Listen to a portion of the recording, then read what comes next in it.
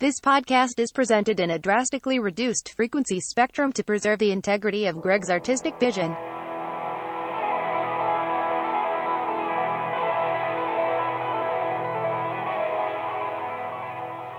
Hey, Greg. Hey, Andrew. So typically we have this kind of dynamic, and we got a vibe, right? Where I tend to like things a lot, and you tend to maybe like things or not like things, and then we kind of talk it out, and that's like our thing, right? Sure. Sad to say, I guess we have fallen into that rut, haven't we? I think we've overcome it at times, but that tends to be the approach. However, we watched something that both of us hated. Yeah. So we decided we need to bring in an objective third party, Michael Both Sides Carstetter. Hey, objective. It's not yet. Like, not yet. Let me just put it straight. I don't think this movie's a masterpiece. Wait, what movie are we even talking about? Oh, I guess I should mention it. Tenet, right? We're talking about Tenet. Tenet, yes. I have not seen the movie, actually. But yeah, No. So we brought on our good buddy, Mike, here. Mike, you want to do a little shout-out to your social media personality? Is that how you describe if yourself? you follow me at Mike Lano on Twitter and you're listening to this, I'm sorry, but I'm definitely going to post about this, so Okay. hopefully we get listeners. Yeah. Excellent. And, Michael is a number one troll on the old Twitters. Not like I used to be, but Well, and friend of the show. This isn't his first appearance. That's Yeah. true. That's true. The longtime listeners will know that Michael was on for the last episode of Game of Thrones, right? Yeah, I that made that season so much worse for me. think so. Having to talk about it and linger on. I was like, Yeah. I've never been more frustrated watching a series finale because I had to have a thought about this, and I just would rather not have thought about it after I watched it. That's a familiar feeling, I feel like, about this movie, but, So this movie is Zack Snyder's Justice League, a.k.a. the Snyder Cut. which we will be referring to as the Snyder Cut for the purposes of this conversation, although calling it a cut is a vast misnomer because the director's cut of Blade Runner is just generally the same footage, just maybe edited differently. Maybe some scenes that were first edited out are now in, vice versa. Maybe some minor tweaks to things like music, that sort of thing. Generally, when we talk about a cut, we're not talking about, I reshot half the fucking thing in my basement. Can I chime in with what I think we should call it instead of the Zack Snyder Cut? Okay. I think we should call it the Zack Snyder Glut, because this was pure gluttony on his behalf. If that were his only sin, but so we'll refer to the Snyder Cut or this thing as the Snyder Cut, and then we'll talk about the 2017 version as the theatrical cut, just so that we're all clear on how we're going to talk about these things. Make sense? Yeah. I just think we should both call him Justice League and get really confused. But I guess what Yes. you said makes sense too. Just want to, because things can get confusing here. I've already watched a couple conversations about this, and if you don't get your terminology up front, oh boy. Anyway, the Snyder Cut. I just want to start with how I came to watch this movie. I had no intention of watching this thing because I do not care. There is, and I feel like I've said it on the show, I don't think that there's something you could have done to the theatrical version that would have made me like it, right? This thing is just so far away from anything I would enjoy. Rearranging some scenes ain't gonna do it. I was not interested in this movie at all. And then when I heard it was 4 hours long, I was even less interested. But for some reason, I went to open up my HBO Max app so that I could watch another episode of the awful Berserk anime that's on HBO Max right now. And for some reason, this just started playing. Now, I don't know if I hit select too many times and just kind of fell into it, or if this is some devious plot, but it started, it just started playing. I saw the DC logo, and then I saw a title card that said, this film is presented in its 4:3 aspect ratio to properly convey Zack Snyder's artistic vision. And I said, oh, fuck no. And now I have to see what this is about. It's in 4:3? What the fuck are we doing? So I watched the first 40 minutes of it, had to take a break, and then continued to watch it in about 40-minute chunks until I got to the end. Mike, did you watch it in all one sitting? Oh, hell yeah. Oh No my pauses, God. baby. Didn't even blink. I loved it so much. I was like, this is how Zach wanted me to watch it, which was I hate you. like in one go. It was okay. The 4:3 is so indefensible. It's like I get what he wanted to do was just like kind of like do like IMAX kind of, but like that wasn't how you do it on. This is being shown in like in people's TVs. It's not going to be shown in theaters. Why would you do it like this? It did not look natural. I just kept waiting for it to like expand at any point. Well, It's I'll dying tell for you it. why he did it. It's because we as a society have emboldened this man to make bad choices because we rewarded them.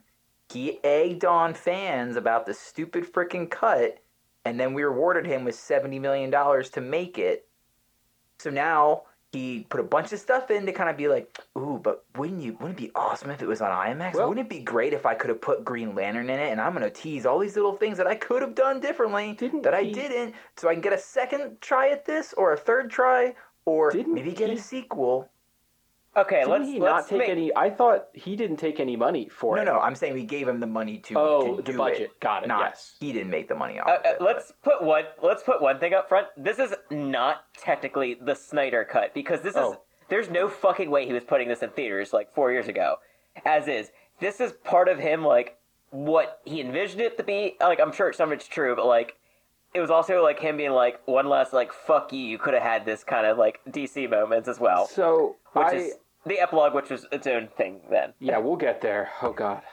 So I actually think that, I don't know. And then there's all this talk about, well, it was supposed to be 2 movies, and, there was all this back There's and nowhere forth. you could split in this movie to make I it like agree. cohesive. I Like, agree. you can't split it after, like, where they're like, we gotta go find Superman, and then you end the movie. Like, what the fuck? Like, that would suck.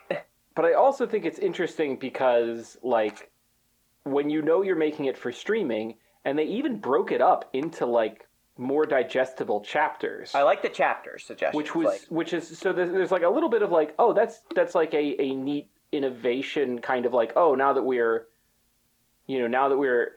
playing with it. But I don't think any of that was Zack Snyder. I think one of my overarching theories of Zack Snyder is, how like Donald Trump is like a poor person's dream of a rich person?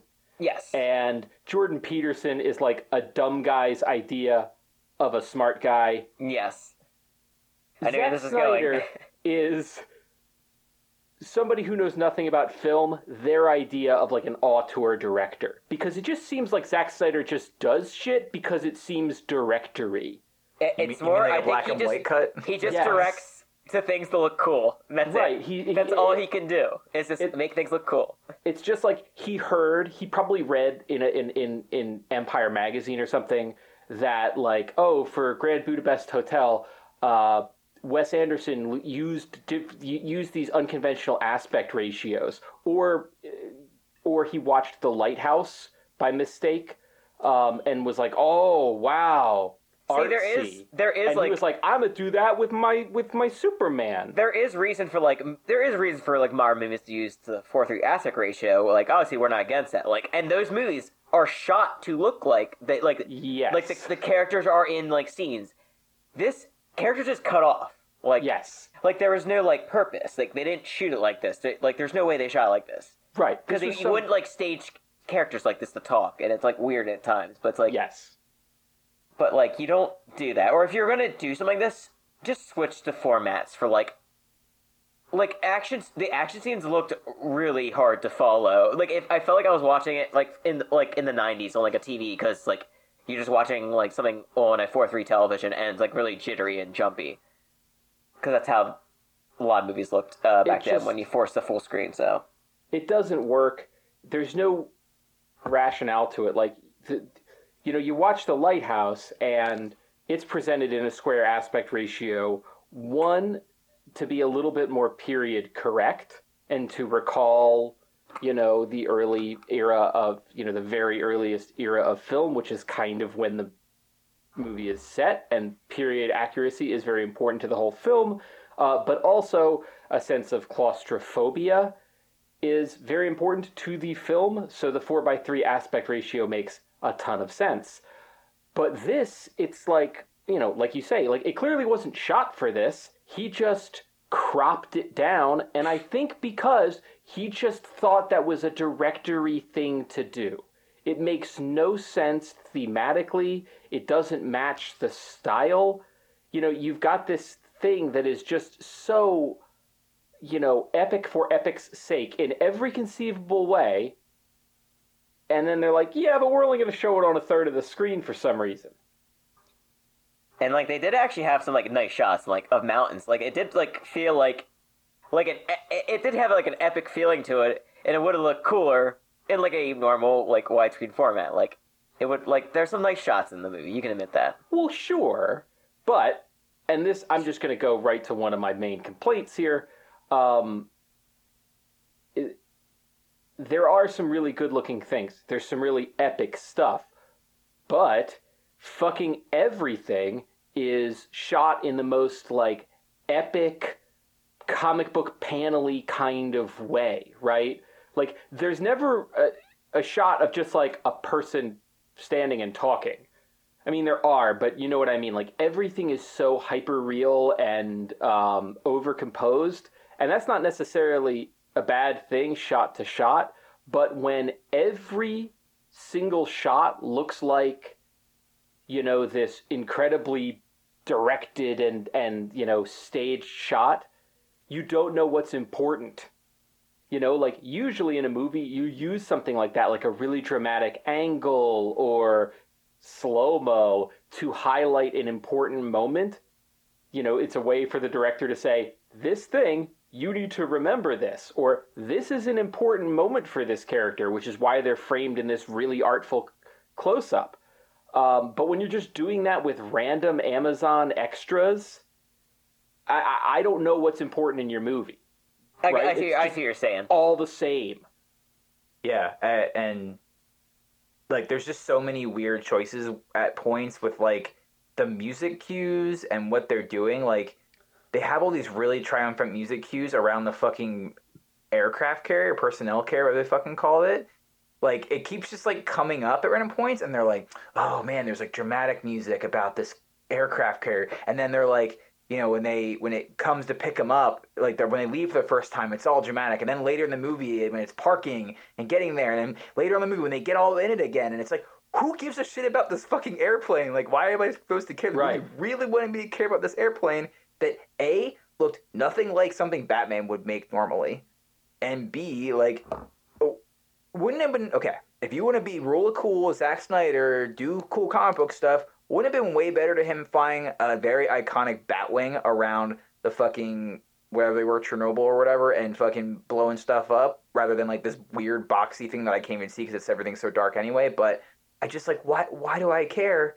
And then back to the Themyscira stuff with like, once again, it being so overwrought, like, listen, like, I'm not gonna beat a dead horse about Zack Snyder and the slow-mo, but like, Jesus Christ, like, it made that, what was a fairly cool, like, set piece, the fight on Themyscira towards the beginning. Yeah. It made it boring. Because the whole thing is in slow motion. It actually just makes it feel like it's just taking, like, I'm actually just watching a movie slowed down as opposed to like highlighting specific things. And it's just like, can we just move this along, please? And there's also something here. I do need to talk about the slow-mo. I mean, a little bit more too, because I mean, yes, you're right. It makes everything. The action scenes lose their pace and their dynamics when it's overused, and it has the same problem of, typically in like the language of action scenes, you use slow-mo when you want to show something really cool. You want to focus my attention on, what's happening in this scene. Oh, he's gonna do a really cool thing where he drops the knife out of his one hand and catches it with the other, right? To so that I can see all that intricacy. Or to like really make a hit land, where they do the thing where it goes into slow-mo and you see the guy's face deforming around the punch. You do that, and you do that sparingly so that it's like, this is a way to punctuate the action. But the thing that is even, I mean, at least maybe you could, if you're Zack Snyder, you could defend that was like, well, that's my style and that's how I do things. And it's like, okay, fine. Even if that's defensible, you cannot, Zack, in the same movie, have slow-mo punctuate every action scene, but also have slow-mo be the visual cue to us, the audience, that the Flash is using his powers. You have to pick one. Because otherwise, if slow-mo is just happening in action sequences when the Flash is involved, it's like, is that because the Flash is going fast? Or is it just the style? And now I lose total track of whatever the fuck is going on. Or when I first see this Flash doing Flash stuff and the slow-mo happens, I'm like, oh, is this just Zack Snyder's slow-mo, or is he being the Flash? What the fuck? You are right about that. This is just basic shit. This is not, I mean, there's a lot of complaints I could make about Zack Snyder's style, but that might just be a matter of taste. But this is just like basic visual language, visual grammar stuff here. It's his thing. I don't know what to say. It's like Quentin Tarantino in like feet shots in his movie. Like he's just gonna do it every movie. So Sure. It's like, he's too far into the game to like back out of it now. But if there was a Quentin Tarantino movie where one of the main characters was a foot fetishist, it would be important for me to know when I'm focusing on feet because it's telling me something about the foot fetishist versus it's just Tarantino being a foot fetishist. Oh my goodness. All right, so what I want to do is I want to take a second, kind of done in the past, for each of us to talk about what we actually liked about this movie. I'll go first. Shit. I'll go Greg like a couple minutes to think about it. I can go ahead, Greg. Here are the things that I liked. Dramatic pause for effect. Okay. No. I liked Jeremy Irons. A little more Jeremy Irons is nice. I like his Alfred. I like that vibe. Aquaman seemed a little better in this movie. I still didn't learn anything about him for how much time we spent doing things with Aquaman. Like, that's one of my bigger complaints about this movie is that, like, we learned nothing additional about these characters in an extra 2.5 hours, which is crazy. But, I liked him better. He was a little less, like, jockey, oorah, whatever kind of guy. I guess there was better cyborg stuff, although I didn't find his story or his performance particularly compelling in either way. We just got more of it. Some very specific things I liked. I liked when the Flash and Superman were fighting, when Superman first came back from the dead. That extended fight scene was cool because it shows, that the Flash is a little faster than Superman, which is kind of like a vibe in the comics, I guess, at times, and that was a nice little touch. I liked when Miro was fighting Steppenwolf and made, like, water start coming out of his face and eyes. That was gross and cool. Boy. Looking at my list here. Oh, and the only 2 times in this movie that I laughed or even, like, kind of just, like, cracked a smile to laugh was the "What's your superpower? I'm rich" gag, which is just pretty funny. to me. And I, then thought, I think that was in the theatrical cut. It Okay. was. All right. Which Fair is another enough. point I have But later, it wasn't we'll get like there. a Whedon shot thing, so that's why he used it. It was Well, his, so. Yeah, but I think the big thing here is that the only we'll get back to this. Let me finish my thought. The only time I laughed was when they're in the Batcave and Jeremy Irons is working on those gauntlets that Batman made, and Wonder Woman makes the cut about like, oh, energy absorbing gauntlets. Like, huh, you gonna make him a black whip too? And I was like, that was funny. That was like a clever like reference to like the things in the movie and like him copying her. Like, I liked that. That made me laugh. It was not like a jerk off joke, which we're gonna have to spend probably about a half hour on that, but we'll get there. But like honestly, that's it. And compared to other Zack Snyder movies, like there was my list for Batman vs Superman was much longer than that. Like there was a ton of fight scenes and action scenes I really liked in that movie. A couple interactions that I liked. There was just like I just really had to dig to find anything I liked in this movie. All right, so who would like to go next? I'll go. All right. The way I view this movie is if someone, have you ever heard of assembly cuts? That's basically like a lot of movies have assembly cuts where it's just like everything they shot for this is just shown, and it's usually like 4 hours long a lot. This is basically an assembly cut. So if you ever want to know what one was like where no fat was trimmed off, this is what we got. This movie's an experience for me, and I was like ready to shit on this because I did not say a single positive thing about this movie since it was announced, and I still think all the DC fanboys are like fucking psychopaths and like fuck you. But like I was not anticipating this movie, and I guess because of its length, I was just like I just viewed it as an experience. Like it just to me it felt like I was watching a mini series in one go and less of a movie. Like, and that's what was like so weird about it. It's just like it did not feel like a normal blockbuster because it just kept going and going and going, and like it was like unique in that way where I'm like we'll never see something like this again, like nor would a studio should they should have never given him this like much power to do this movie. But for what we got, like I was just amused by like how fucking weird this is as a whole and how different it felt watching some like the theatrical cutscenes in new contexts or just like come like 90 minutes later in the movie, like that was an interesting aspect. Other things, like I liked a lot of the Flash scenes. Like the first Flash scene is like one of the better DC moments, I think, because even though you don't like the slow mo stuff, it was cool in that effect, like seeing like the Flash move that quick and just like the humor to himself, which I know it's not gonna appeal to everyone, but like the Flash scenes in this movie made me more excited to like see his movie, not so much like another like Justice League movie per se, but like in that regards. I don't know, I liked like the climax itself like felt like more earned this time, obviously because it had a huge length to it rather than the theatrical cut. It was just really like just thrown in and it didn't feel as exciting.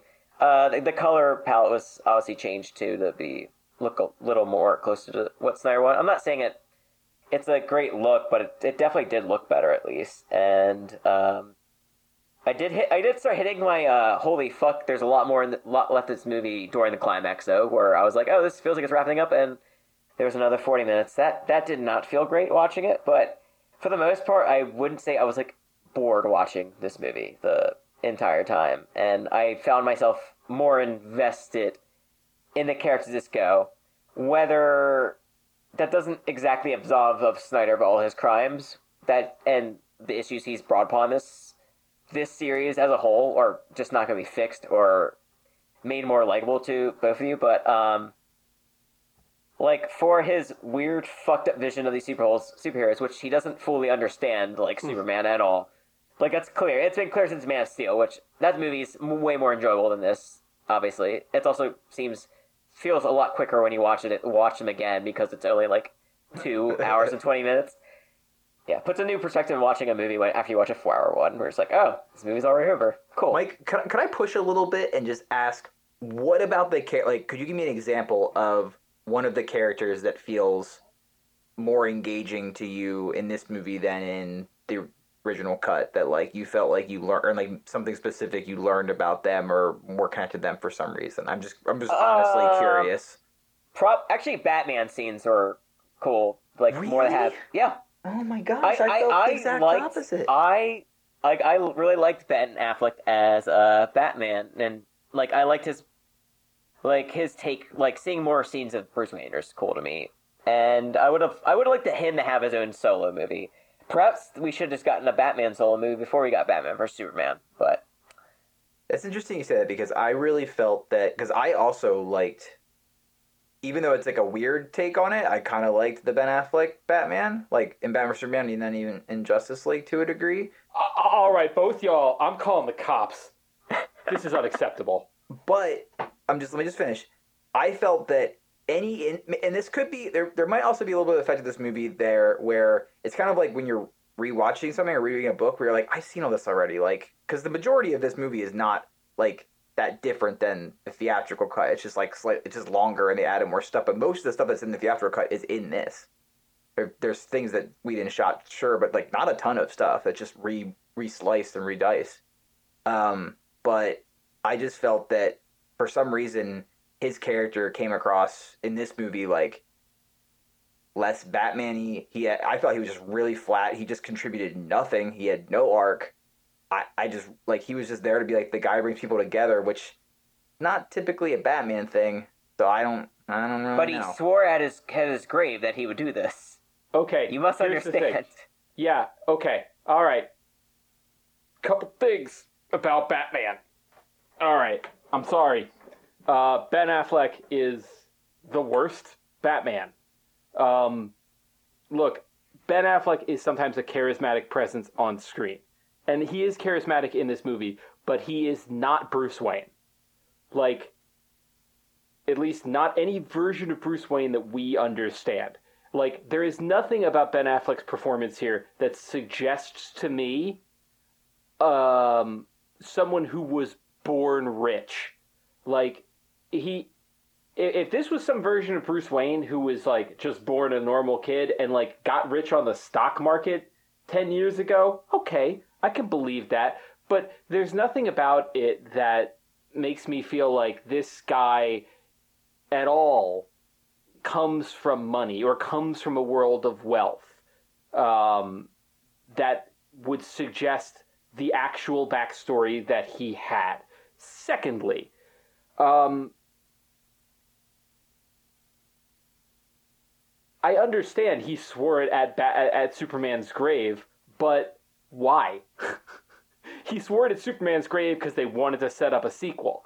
Like, this Batman that we were introduced to in Batman v Superman was presumably a Batman who was scarred and guilty by Robin's death, which perhaps caused him to go down a darker, more violent road, right? That's kind of what we were setting up here, right? And if that's the ground we're starting on, this is a guy who is racked by guilt for someone who died, basically on his behalf. Why the fuck is he building a new team? Why is that his idea if the most recent trauma in his life was getting Robin killed?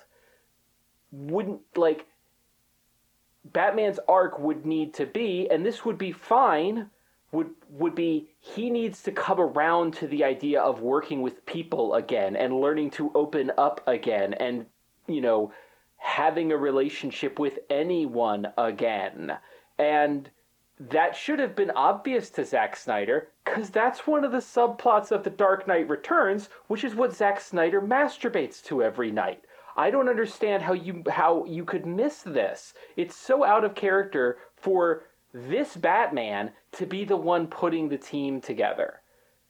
What would make more... So who do you think should have been, putting the team together? Wonder Woman? Yes.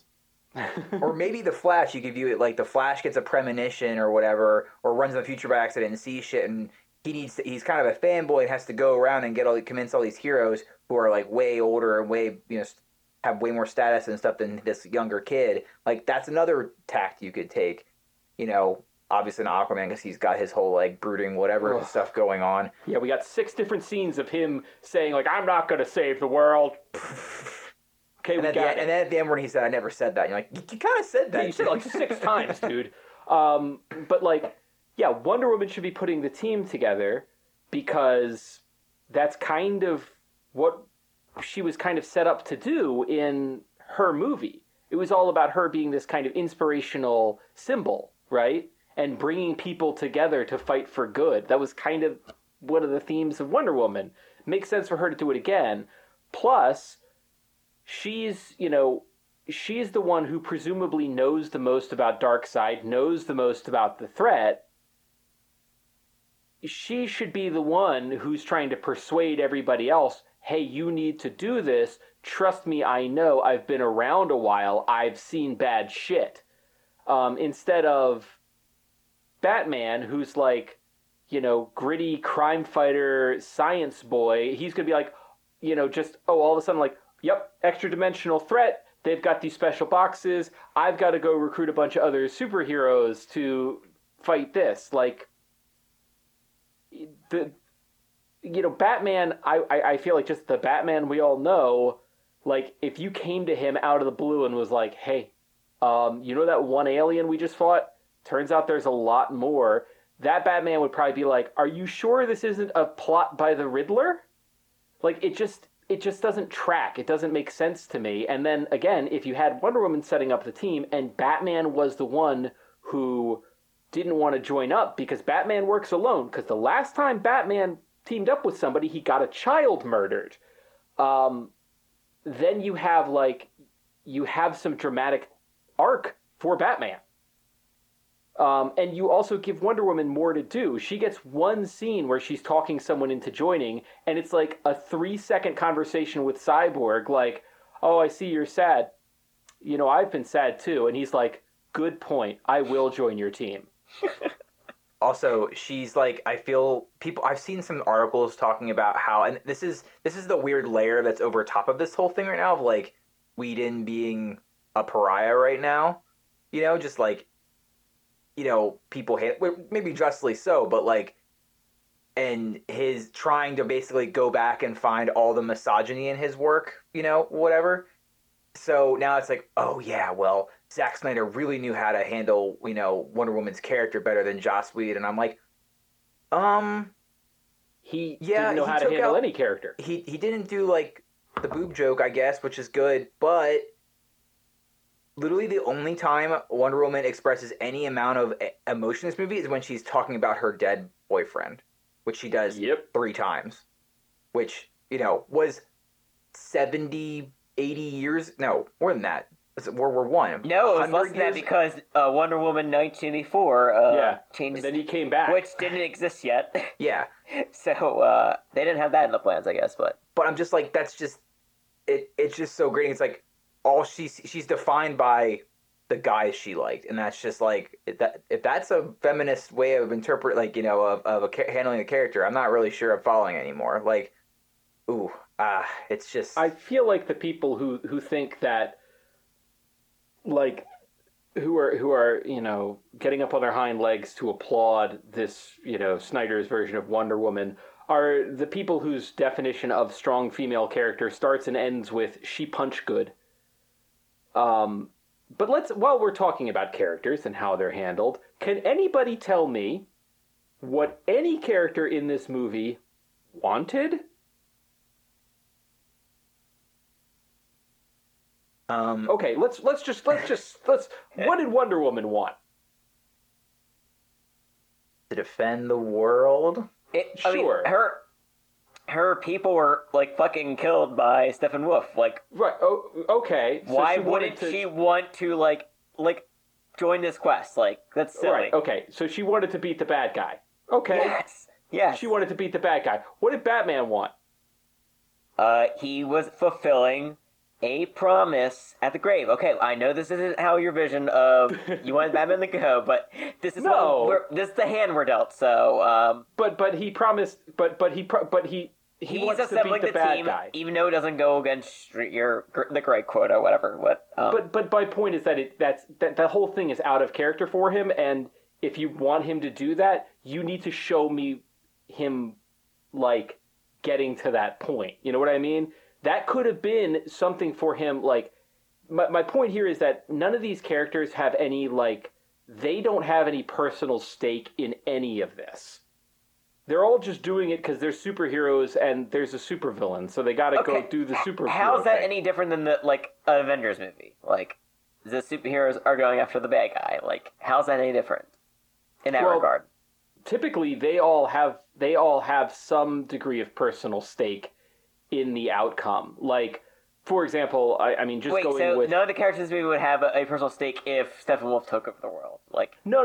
Well, above and beyond that. So, for example, a lot of what drove Tony Stark in the movies after Ultron was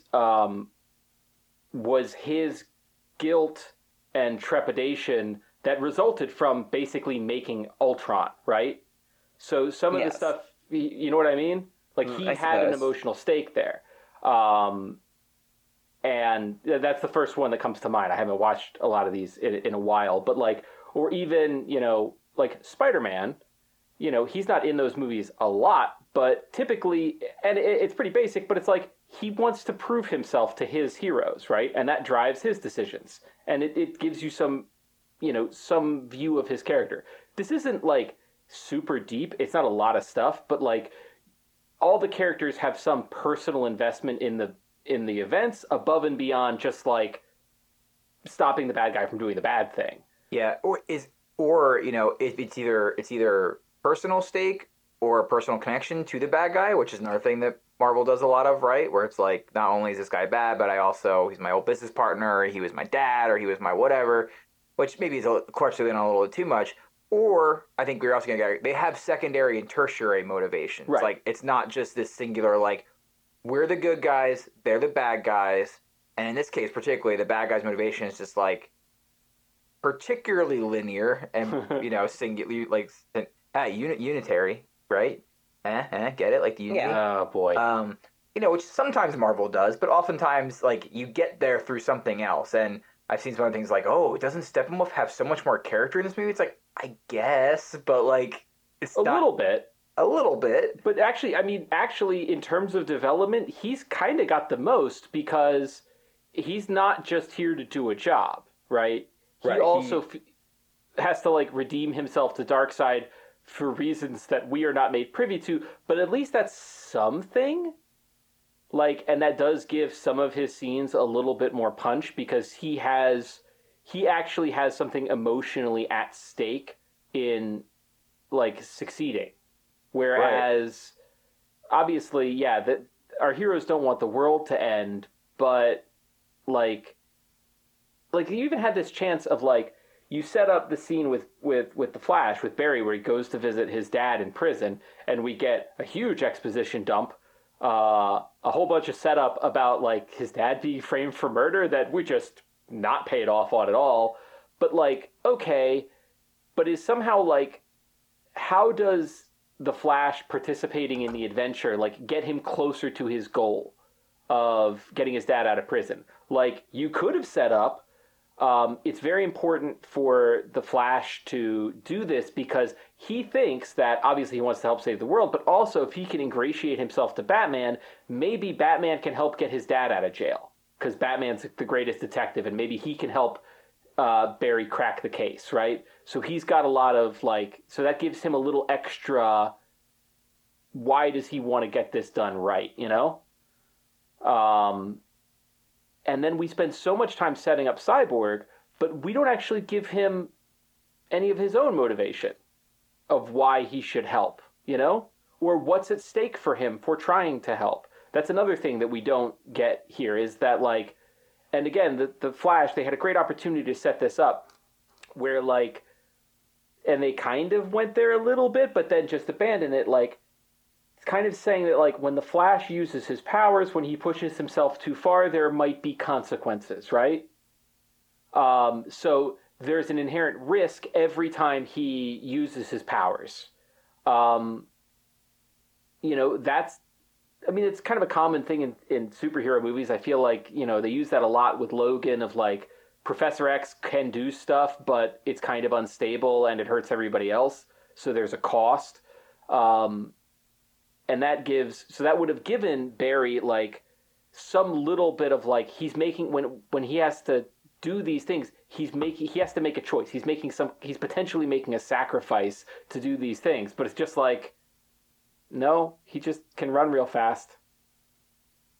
I also want to point out character motivation wise, like to pile on with Greg here, if we're gonna compare to Marvel, I can't help but think that like when I was watching this, the one scene that actually kind of landed for me emotionally was when Superman returns to the farm and he sees Lois and he sees his mom. And I was like, oh, this is kind of partially because like Amy Adams is a great actor and is wasted in this movie, poor woman. And like, I like Henry Cavill but it occurred in my head, it's like, oh, well, of course this scene landed for me. These are the characters I know the most about and have the most connection to. And I get mad because people are like, well, what? Were they supposed to copy Marvel? And it's just like, no, but like the reason that we know all these secondary and tertiary, layers on our characters is because we've had some time with them as opposed to shoving all of them in one movie and then hoping it works out. It's kind of like if you're watching, I've been watching a lot of the Great British Bake Off for some reason. It's actually really nice. I really like it. But it's like you're watching a cooking competition show, and the one guy works really hard and does the whole thing, and uses all his time and presents it to you. The other person, they like wait 3 hours and then start in the last half hour and then go, well, it's pretty good for the time I had, isn't it? And it's like, well, you shouldn't have done that in the fucking first place. I'm not going to give you credit for something that like that's the kind of attitude I feel like people have about it. It's like, well, they didn't really have the time, and it's like they could have. They just chose not to because they wanted to rush this out. But they had 4 hours with this movie. That's true too. They could have done. They could have done something here because some of the little nudges I'm suggesting, like they wouldn't have taken a lot of time to set up, like just that little conversation that, Batman and the Flash have in the Flash's weird lair where he's watching Rick and Morty, and I really don't know why that they made a very conscious choice of making sure we saw in several shots that he was watching Rick and Morty. Not as if it's on HBO Max. But that's a good point. Like for Barry to have said like, yeah, I'll help you, but you have to promise to help me out with my thing, Like something like little things like that. You could have made these little changes, but instead we get these inexplicable scenes where it's like, let's take a few minutes to introduce Batman's special gloves. Or let's take what felt like a half an hour to talk about how like Batman can't get his plane to fly until he does. Well, it paid off though at the end because it did fly then. So the plane does fly. So you can't say the movie did not deliver on. All right, the movie delivered on the plane flying. We'll give it to. All right, that is one of the 500 setups that had no payoff. Okay, you guys are way too linear. Zack Snyder had a vision 7 years ahead for when this stuff would pay off. Like the scene with the Flash in BVS, like that was gonna pay off in the second Justice League movie, but we never got it because like it was just too good for this world. Well, I actually was just I was actually just thinking that like the scene Greg just suggested would be a great setup for. Because at the time, they were talking about making the Flash movie a Flashpoint movie. And Batman, which it sounds like it's still going to, it plays a big part in that storyline because when Barry changes the world, one of the main things that happens is that they have the Thomas Wayne Batman. Yes. And Bruce was killed. So wouldn't it be great, we'll say, great thing, says, I'll help you, gotta save the world, but I really need you to help me get my father out. So then the next movie opens with Batman and Flash, poring over documents and going back to the scene of the crime and running analysis, and then they come to the conclusion together, that it was Reverse Flash, and then, they talk about whatever, and then Flash does this thing, etc., the movie goes on. But it's like, then you have all this well-tied stuff together where it's like, the breadcrumbs that Snyder's trying to leave, he just throws them out in the park and just hopes that they amount to something. Like, I'm trying to think of some other things in this movie that they just like. I mean, there's obviously a ton of stuff for referencing what I guess was going to happen in Aquaman, which I, to be fair, have not seen. You haven't seen Aquaman yet? I haven't. This, I mean, just DC's general DC-ness. I just couldn't do it. I mean, I've heard It's that like the Aquaman best was one. Shazam okay. and I've Aquaman are heard the best ones. Shazam was okay. I haven't seen that. I haven't seen Birds of Prey. I haven't seen Wonder Woman 84. Oh, I man. was so. I mean, Well, you can avoid 84. come on, but like, if you're me and you watch Man of Steel, then Suicide Squad, then Batman vs Superman, then 2017 Justice League, why am I like super amped to go watch the next one? Because these are all different directors, and they let them do their own things with Aquaman and Shazam. But like, I even made a note of like, man, this movie really assumes I watched Aquaman.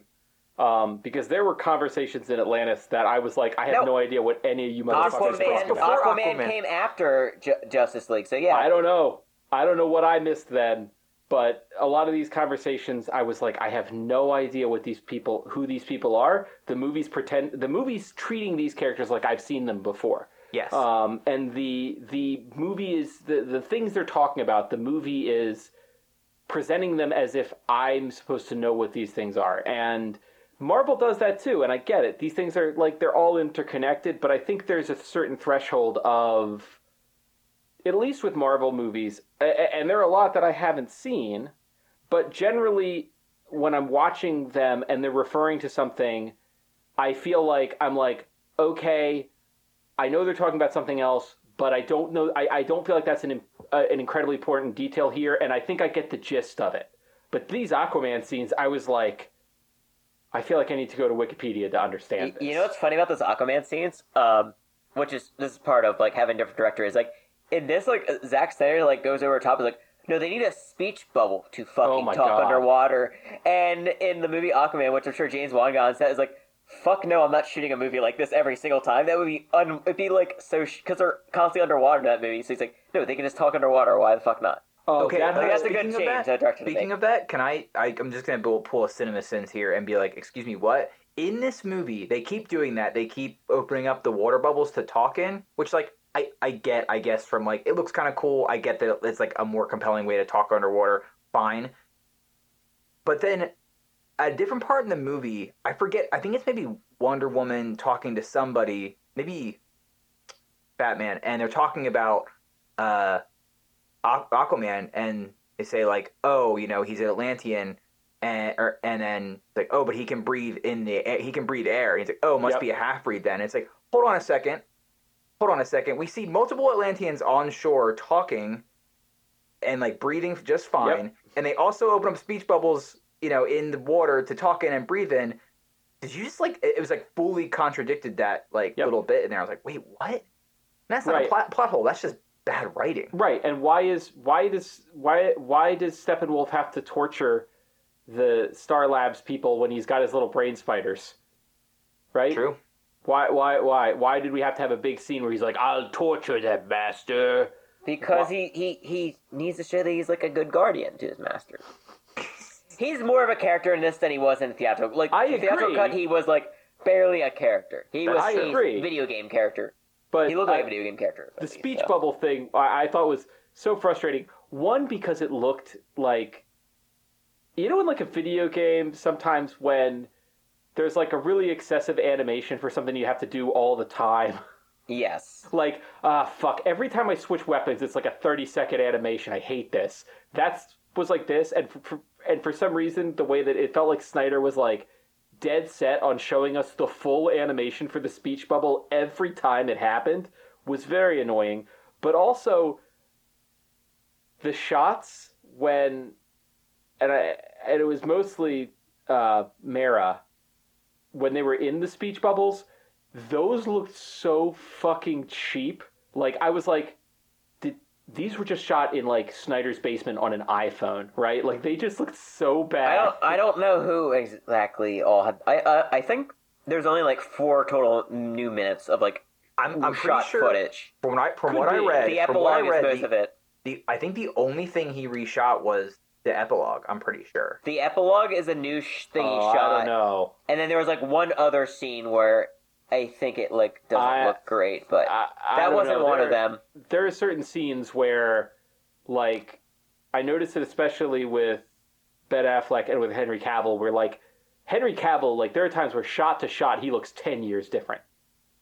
Like, there's some Ben Affleck shots that he looks older, clearly. So I don't know how much is new and how. But there's only like 4 to 5 minutes of like new shot footage. But the epilogue is a big portion of it. So. Or stuff that we never saw, and for whatever reason, like it never got the full like effects and color treatment that the other too stuff is gets, possible, which is might be why some of it looks a little bad. Like especially, I feel like in the intro scene where we see Lex Luthor in the pool with Steppenwolf. Oh my god, that was horrible. I was like, I think I shot a better special effect in high school in 1998. This is awful. I mean, that's like that was definitely them finishing up effects. That was definitely shot. I don't want to get into too much of that because I'm like, you know what, this is. Effects are effects, and sometimes they don't read the way they're supposed to. But and this problem has much bigger. This movie has much bigger problems. I don't want to get too hung up on that. Just being snarky about some of the cheapness of it. But yeah, I have a question because in my notes I have in all caps "fuck the world, LOL," but I don't remember who said that. I remember someone said it, but I thought it was really funny. Was it Cyborg that said that? I'm trying to think. I don't know, but all I know is somebody said that in this. One of the heroes said that in this movie, and I just was like, really? Yeah, there were a lot of moments in here where it felt like baby's first swear words of like, oh yeah, we're gonna swear in this one, and you can't stop us, Mom. It was rated R for a reason, so it's like what reason? So we can say the F word 3 whole times. Because I want to hear Batman fuck, and I want to see him fuck. So it's like Zack Snyder can bring that to me. I would love to see Batman fuck. To see that, but this movie, like, I mean, do you want to get into like his like full intention for like what the sequels would bring? No, not yet. Okay. I actually need to trigger Greg real quick. Ready for this, Mike? Shit. You ready? I just gotta say 2 words. Nick Cave. Okay, all right. Let me talk a little bit about the soundtrack to this movie. I love Nick Cave and the Bad Seeds. I've loved Nick Cave for a long time. My Wife's Wedding Song was a Nick Cave song. I believe the last show I saw live was Nick Cave, back when shows were a thing you could go to.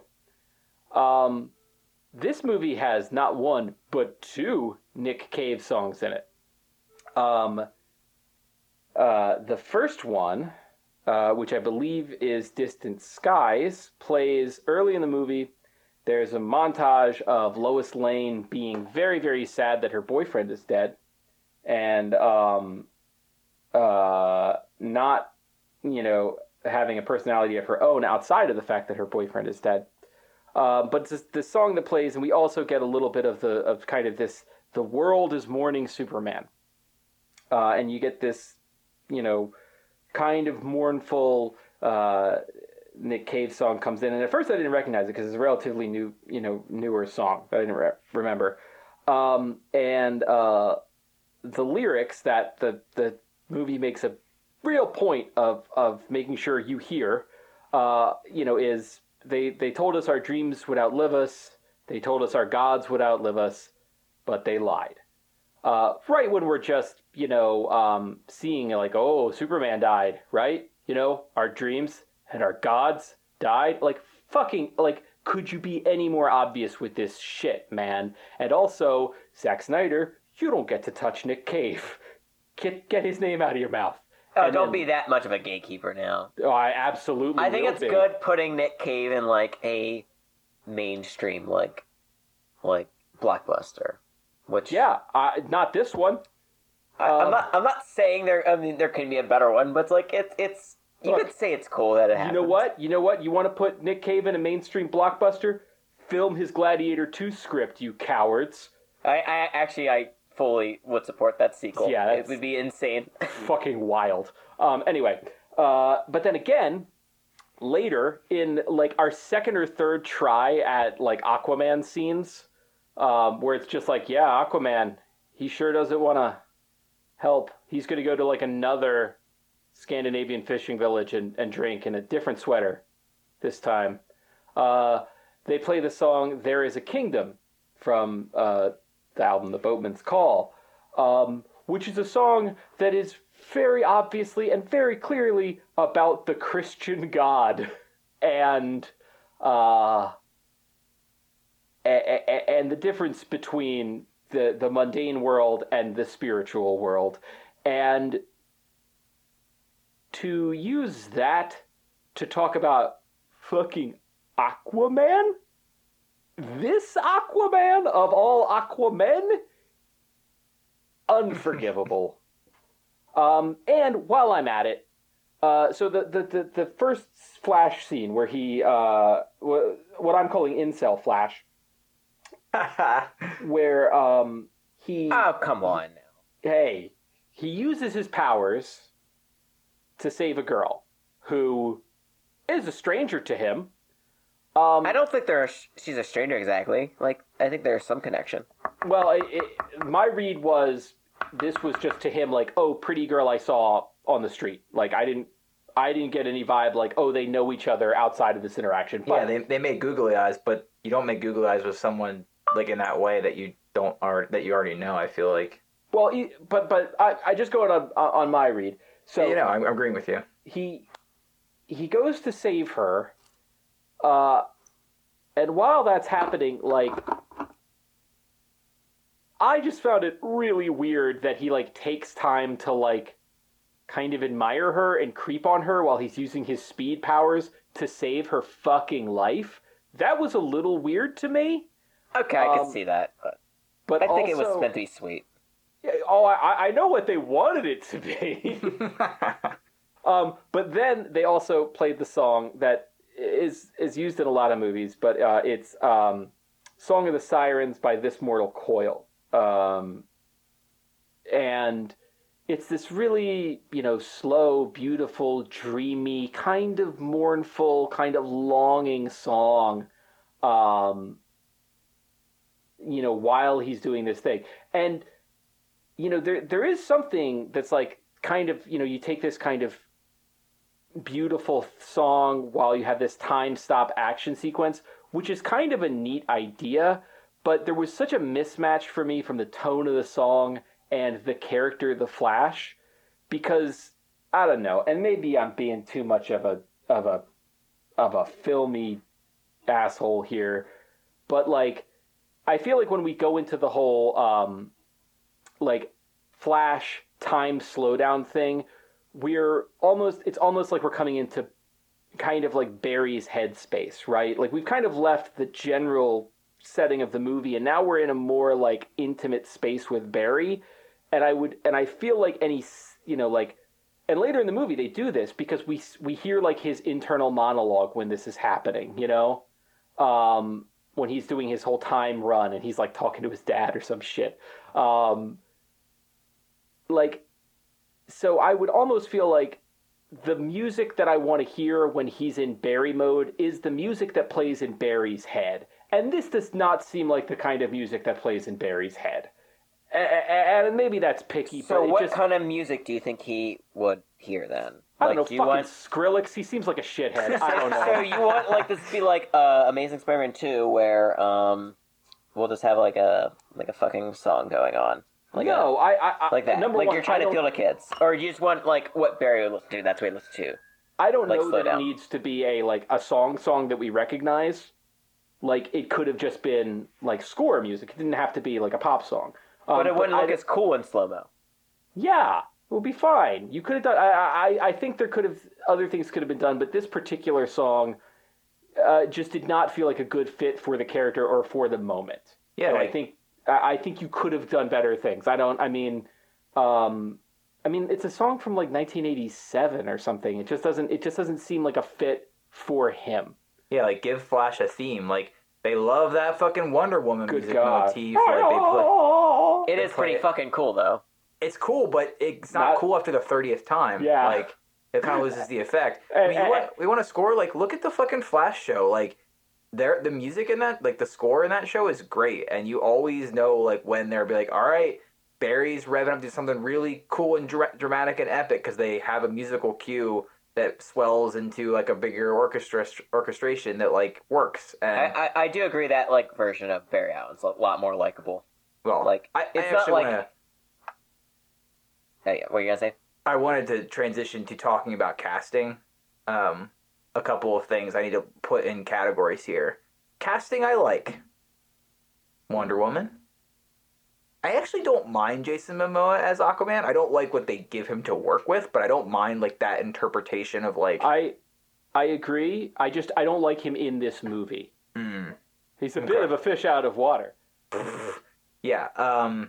Like we can, I don't mind Ben Affleck. I do agree there's like once they give him is not great. I love the Jeremy Irons Alfred.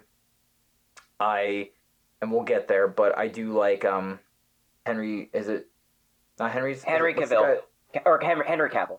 Henry Cavill Superman. Yeah, that I was gonna say as well. I mean, once again, I like him as Superman. What he's been given to work with in the past, not always great. And what's the the gentleman's name who plays Martian Manhunter? And Oh fuck. I'd have to Google it, but I think he's actually a great pick for Martian Manhunter. We'll come back to Martian Manhunter in a minute. But here's some casting I hate. Ezra fucking Miller as the Flash is terrible. Terrible. I don't mind his interpretation of it. Like, I think I've seen him in movies before. He's possibly not like a great person offset, so I don't know what's gonna happen with if he's still gonna be a Flash moving forward. But I didn't mind him for what it was. But I hate every bit of it. Oh, I mean, I also really fucking hate. I just was reminded because he's not in this movie much, but the two times he is, like, wow, I hate that Jesse Eisenberg Lex Luthor. Holy fuck, that is the worst casting I've ever. I don't seen in my think life. they gave him enough scenes to really work with. I think I would have liked to see him develop at least a little bit more before I judged it. Like, I just never thought he got his fair shake. So I'm not sure how much of what I don't like about the Flash is Ezra Miller versus just the writing or the direction. I'm not sure, but it's not working for me. It also feels way too close to just Spider-Man. Like they just I think that's gonna be natural just because the characters are kind of like quirky like that. Yeah, but I mean, you could have done like, why couldn't you make like you've got this, so this version of the Flash is underconfident, right? He's kind of got that fanboy vibe, which is what we got from Tom Holland's Spider-Man. But like, why shouldn't the Flash be like completely overconfident and an asshole about a little bit? You know what I mean? Like a little bit of, and then I think those moments where like he's doing the super speed, but like he steps wrong and ends up crashing through a concrete wall. Like that lands better if he's an overconfident guy, And if you just, had all these speed powers and you're like, in your early 20s, like, yeah, you'd probably be a dick about it. It would be kind of interesting, although everybody in this movie is a dick.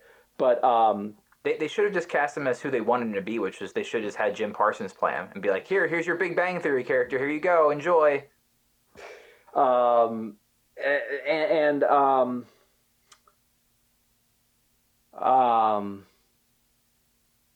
Casting.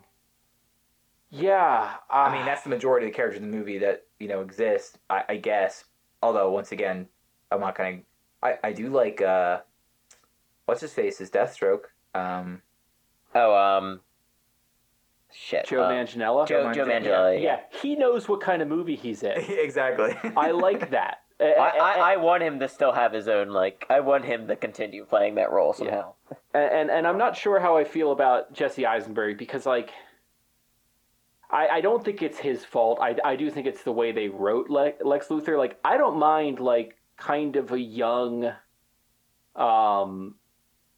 upstart Lex Luthor conceptually, but this version just seems so weak and ineffectual. I think a lot of people at the time wanted like Bryan Cranston to do like the Lex role because everyone wanted Bryan Cranston for everything. Well, and I think that would have been good. I mean, an older Lex Luthor is good. I mean, I don't mind, but like, he just seems like such a punk compared to the rest of the characters. Like, he doesn't seem like a match for them. It's a Snyder-fied Lex Luthor. It's what you get. It's just like with the Flash. It's like he saw something in somewhere else and was like, "Oh man, Jesse Eisenberg was really good in The Social Network. What if I just made that character into Lex Luthor? Because that's who he is. It's who he's playing. Yeah, he's playing that same character with just a little bit of extra weirdness, and that's all it is. And it's like, that's not how you cast movies all the time. Like, sometimes that works where someone just has like a type they play and it fits in different contexts, but other times it doesn't, and it just doesn't work for me. And seeing him in the beginning of the movie, I was like, oh yeah, that's terrible. And then at the end, like with that random... So that was the original after credits scene. That it's just in the middle of the post climax. The bonus features. The bonus features. Yeah, it felt like when you go to the extra scenes on a DVD, the deleted scenes, and they just play one after another. That's what the ending felt like. Yeah, I guess that's kind of what this whole movie felt like. But especially the ending. Oh man, yeah. Can we talk about the ending now? Can we just get there and let's do it. Let's do it. Epilogue, baby.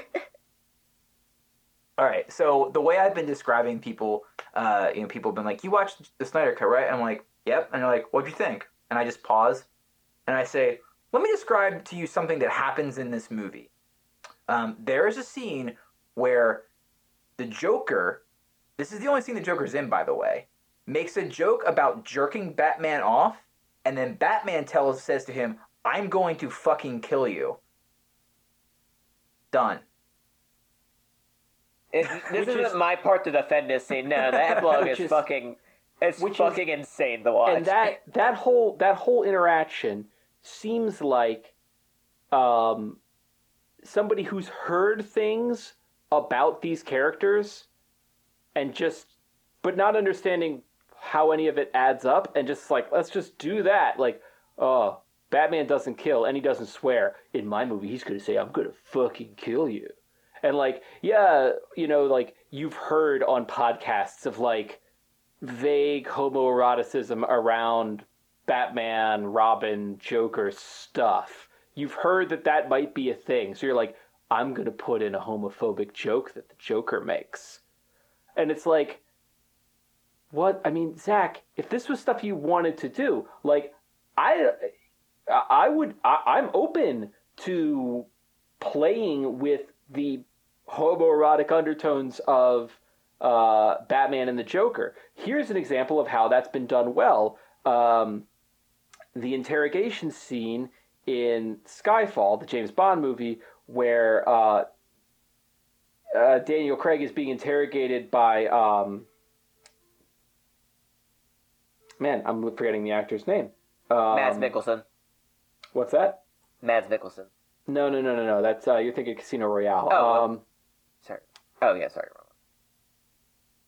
Totally blanking. But he's being interrogated by the big bad, and there's definitely the big bad is definitely like using his ambiguous sexuality to try and make Bond uncomfortable. It works very well, and also is a little bit of a commentary on how James Bond is sometimes a little sexually aggressive, because now this character is being sexually aggressive with him. And it works. And there's a little bit of ambiguity to it. And you wonder, like, has James Bond ever, like, done some gay stuff as part of a mission? Maybe. I don't know. Like, that's a way to do this thing in a way that works. Or if you're going to have Batman, like, swearing and threatening to kill the Joker, you want that to land. In which case, you have to set up Batman as the guy earlier in the movie who has a rule against killing and never swears, so that when we see future gritty Batman, we see how far he's come. Rather than just being like, yeah, you did it. You made Batman say the F word. Way to go, Zach. It's a pretty, like, I never felt like I was like I felt like I was being trolled by the movie at that point. Well, I actually thought I was like being fucked with. Like it was just it seems like it just seems way too stupid to exist. It seems like all this like future post-apocalyptic nightmare stuff is the movie that Zack Snyder wants to make. That's basically why he did this scene, is because he was just like he wanted to give he knows they're not making like the rest of this movie, but that was like his like here's what you would have gotten, which is like this fucked up vision. So I guess like I'm guessing the idea, which I guess might have been neat, is just to like maybe counteract like dark vision narrative and co-op it with like what's happening in the current to prevent it from happening, I'm guessing. But like the only thing that doesn't make sense is like almost like would you just have a whole movie in the dark vision? Is that what it's like? I actually read it today of what the plan was. So the original plan was, well, I'm going to put this in heavy air quotes. What Zack Snyder says the original plan was is he says that this is going to be the first movie, and then the second movie was going to be Darkseid coming. He kills Lois Lane, and then that drives Superman insane because Superman had asked Batman to protect Lois Lane at all costs. Yes. And other people have too, which is why that weird Martian Manhunter thing is happening, I guess, but we'll come back to that. But, and then basically they do the whole nightmare situation where they're in Mad Max world and Batman's, got goggles on and the Joker's there or something. And then basically the way they solve it is they get the Flash to go back in time to make Batman sacrifice himself to protect Lois Lane and save everybody, thus closing Batman's arc. Oh, also, originally in this movie, which is another thing that Snyder keeps saying, where he's like, but in the original version, I'm like, well, isn't this what it's supposed to be? Lois Lane and Batman were supposed to be in a romantic relationship after Superman died. Which would be interesting, but this movie played so fast and loose with the timeline of like, wait, how long has it been since Superman died? Was it last week or was it 2 years ago? The movie doesn't seem to know or care. I saw that too. I feel like as I was watching that part, I was like, this actually would have been a more interesting way to, honestly, if you had started your Justice League thing with this, some future thing where everything is fucked up and awful and dark and Superman's a bad guy, and that is day one of all of your Justice League shit. You don't start with Batman versus Superman. You just fast forward to this. That could have been very interesting. Because now, you've got a more or less a blank slate. Villains can be heroes. Heroes can be villains. You can play with our expectations. And you can work me backwards to how we got there. But instead, this movie just keeps teasing like, hey, it would really suck if Superman was bad, right? And we're like, yeah, I guess it would. But like, why would he turn bad? Don't worry about it. But he's kind of bad in this. Why? Because wouldn't it be cool if he was? Wouldn't it be cool if he had a black suit? Why does he have it? Don't worry about it. It was in a comic once. I'm also going to lay something out here that, and listen, I know that there's many comic stories and comic book movie stories that are not particularly new or, unique. So, I'm painting with a broad stroke here. However, let's take a step back here and say, okay, 2 movies. The first arc ends with them winning. Okay, but then like pretty soon in the beginning of the second one, they lose, and then they're in a future where the bad guys have won, and they have to go back in time to fix, that mistake. Sounding vaguely familiar, something in the past couple years that have come out. I don't know. Maybe it's just me, but yeah, I just can't help think that like this movie really wanted to be Infinity War. Like the whole time watching it. There were a lot of movies this movie wanted to be. I'm pretty sure that the whole like flashback battle with Darkseid for the first time, I'm pretty sure that was just an asset flip from the opening scene of Fellowship of the Ring. But that looked cool, though. I'm pretty sure that was just palette swaps. Like, that is a cool scene. They even scene. cut off a guy's hand with a magic ring that came off the hand. I mean, yeah, he clearly wanted this to feel like an epic superhero movie, which I feel like Lord of the Rings. Essentially, the the mother boxes are the rings. Right, but he doesn't that's the difference is it's not like he's trying to replicate. He doesn't know how to replicate the feel of Lord of the Rings. He just knows how to reshoot it with his characters in it. Right, because like one of my questions now I want to get a couple cinema sins, just like plot hole question things I don't understand, and maybe I missed something, which is possible. It's a fucking 4-hour movie, but like in that scene, the narration scene with the Greek gods and the lantern and the Atlanteans and everything, like, okay, that scene's pretty fun to watch. Like, I like that in the shorter version and the 2017 version. I like to hear, like, now again, this one I get to see Zeus and Ares fighting Darkseid. Like, yeah, that's fucking cool. Sign me up for that. The fact that they beat Darkseid is a little bit confusing, but I'm not gonna sit too much on that. That's fine, whatever. But in this movie, you know, all these people who are all still alive, I guess, or not too distantly, they all have this, this mythos of the Darkseid and the Mother Boxes, and they're all protecting them, the Atlanteans and the Themyscirans, the Amazons. So when they take it, they're just like, oh well, and just fucking fuck off. Like, wouldn't it have made more sense to them to amass another army and go That's what they should have had is Batman's fucking giant troop carrier goes, picks up an army of Atlanteans and Themysciras that goes and drops in the middle of the final battle to fight all the Peruvians. That would be an epic superhero movie moment, but, that seems dumb. Well, yeah, there's all kinds of weird inconsistencies there. Like, agreed, if you guys could get everybody together to fight him once, who's not going to get together to, save the world again? Because it's not like we've really established why the Atlanteans and the Themyscirans hate each other, Right. At least in Lord of the Rings, they give you a little bit of a sense of why Legolas and Gimli aren't totally cool with each other. You're like, okay, I get it. All right, fine. But then there's also the problem of, okay, so Darkseid came to Earth and he was going to use the Mother Boxes to basically terraform Earth, which is needlessly complex and ritualistic, but whatever, it's superhero stuff. And then we beat him.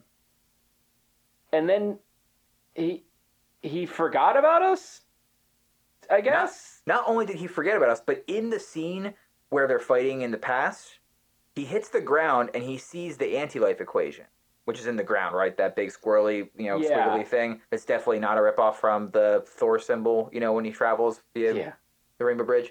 So yeah, which is the thing he wants. Right, and then halfway through this movie, we're like, I know there's these Mother Boxes, but what he's really after is the anti-life equation. And he lost that too, and he never forgot the world that wouldn't let him have it, but he did forget. Yeah. But then at the end, he's like, now I know where the anti-life is. We'll go the old-fashioned way. And it's like, well, why didn't you go the first? I don't understand. But you also knew it was here. Yeah, didn't you know? The Mother Boxes knew it was here. You knew it was here. You also, how do you, you're this galaxy-spanning, demigod. How do you lose a fucking planet? I mean, also, why did you wait? They're like, oh, well, Superman's death cry, which that opening of this movie was so dumb. That's probably what it said. I was like, are we just watching this sound wave go across? It was such a weird. Opening. That Doomsday fight scene is just bad in general in BVS for a movie that has a cool fight scene between Batman and Superman. The Doomsday fight is just when he just starts doing shockwaves. It's just so unappealing to look at. I couldn't stand it. But just also Batman's useless, basically useless. But they said in this movie. Yeah, they said that that epic fight happened 5,000 years ago, and then whatever. And then they're like Superman's death. The Mother Boxes knew that Superman was gone, so they woke back up or it's well, he's only been here for maybe 30 or 40 years tops. Right. So well, what about the other 4,800 and whatever years? And clearly they said no lanterns, and it's well, we don't really know why there isn't another lantern, but I just I don't like to, like you said, it's it's comic book stuff. I don't want to get too in it doesn't make it, but just Darkseid's motivations are already so just capital E evil, right. Just I want to destroy everything or be control of everything. And it's okay, fine. So then the only interesting aspects of his wanting to control everything is how he's going to do that, and the methodology which he does it, and it's like that's the anti-life equation, I guess. And yeah, I will say though, Darkseid looked cool. His design He looked a lot better. For us, the viewers, like, I'm not given any impression of like what the anti-life equation does. You know, like what if how is him getting the anti-life equation worse than him activating the mother boxes? You know, Yeah. like how does this raise the stakes in the movie? You know, and also like, you know, again, the comparison is to Infinity War and Endgame, but you know, Zach, if you didn't want us making that comparison, maybe you shouldn't have just tried to remake them. But like, we understand why Thanos wants to do what he wants to do. Does it not hold together completely logically? No, it does not. But it's internally consistent, you know, and it's good enough for a comic book movie. And you're like, okay, he is the hero of his own story, right? Mm-hmm. I don't know what Darkseid's doing. I mean, at least I feel like with Steppenwolf, a little bit of like, oh, he's in a cult. You know, like when he has his little conversation with his manager, we got a lot of scenes of Steppenwolf talking to his manager. You know, and when they hear anti-life and then they start, you know, reciting weird little words. And I just have to point out, like, we have subtitles on all our TVs because apparently when you've got a kid around who watches TV, having subtitles on it just kind of helps some early reading comprehension. So we have subtitles on everywhere. And the subtitle for that scene was just said like alien language, you know, in brackets. But like, as I'm hearing it, I'm like, that's just like Latin-y sounding stuff. Like, I'm just going to like, so it's not Latin, but it's close enough. It's just like church words that they were saying. But I was like, it's spooky. And they clearly have a like, what seems like a genuine like religious devotion to this thing. And I'm like, okay, cool. That's enough for me for them. But then for Darkseid, it's just like, he wants to do anti-life so that he can rule the universe. Oh, God. You know? It just... there is a little bit of delicious irony of how Thanos was initially made, I think, by Jack Kirby for Marvel because just as like it's Darkseid, but legally distinct for Marvel Comics. And now Darkseid is just some bobo-ass Thanos. Like, Right. Walmart Thanos. Similar to the Deathstroke Deadpool thing almost, where it's like Yeah. Deathstroke is barely a character people care about, and Deadpool is now this, you know, yeah, woof, yeah. All right, Mole Man, we've been you know, talking over you here a little bit. What do you got for us? Give us some more defense. My general defense is just seeing a fucking lunatic finally just do their vision one last time before they're probably just shunned to Netflix movies now. But I don't even agree like all of like Zack Snyder's decisions with these characters. I was just game for like how weird he was gonna get, to the point like I just like I was at this point like watching some of the stuff, like especially rewatching Batman vs Superman, the Martha scene. They really should have had that. His one original plot was having Martha Wayne like actually survive the shooting, but go in witness protection for some reason and not like see her son ever. Or I think she woke up in a coma or something like that. What? But eventually she goes to witness protection and goes to Smallville and becomes yes. No, Wait. are you fucking serious? Yes, that was one of the original plans. Not like one of his early back to like Man of Steel days, but like he said that was one of his original plans, but he didn't actually do it. But he thought about like having the same mom, basically. Jesus Christ. Okay, I'm How gonna rant fucking insane is here that? for a minute and just be like, one of the reasons Marvel has been so successful is because they've been able to take things from the comics, smooth them out, iron them out, mesh them together a little bit, take out the bad parts generally, you know, put some more emphasis here, maybe a couple changes there where it's necessary, and then they poop them out and they're good to go. As opposed to just like, let's just do random shit. Like, And Yeah. that seems to be Zack Snyder's approach to this, which is it's like I don't think he wants to make Justice League movies. yeah. He keeps trying to turn he keeps trying to turn Justice League into some other thing. And it's Right. like, just do the other thing, man. Like, don't, if you want to make The Boys, go make The Boys. Right.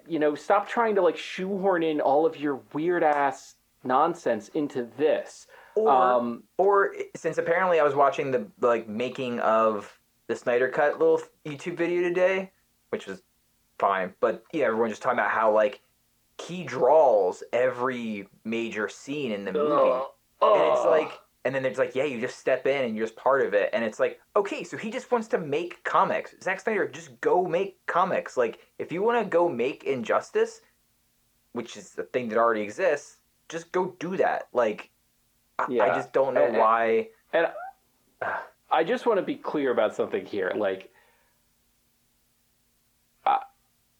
it's not that I don't. It's not just that I don't like Zack Snyder's style or his approach. I don't. I don't like his visual style.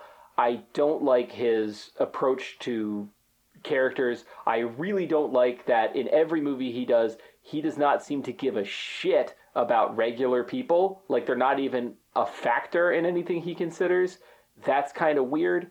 And the way that he must deify all of his central characters, literally by just comparing them to Christ and God all the time, is a little weird. I don't like any of that.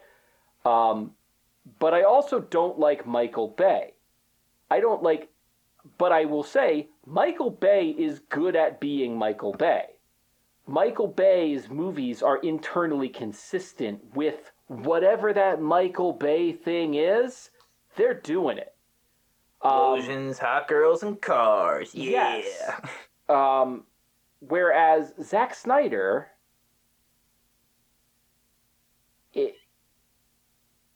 he's not even good at doing his own thing. You know what I mean? Like, you know what? Whatever. He wants to be the slow-mo master and use slow-mo all the time in his action scenes. Okay, fine. Whatever. Not for me, but I get it. But then he also misuses slow-mo in dramatic scenes or as a visual cue for the Flash. Or he wants to be, like, grim and gritty. Okay, fine. Be grim and gritty.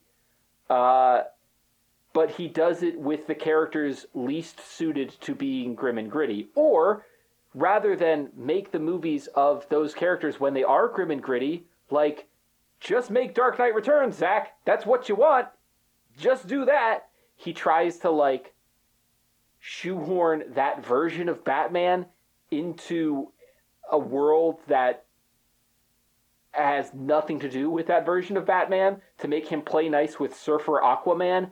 It's just, it's not just that I don't like the aesthetics, is what I'm saying, is that it's still a mess, and I don't think he has a vision. I think he has ideas and no idea how to connect them. He loves, like, just cool shots. That's his thing.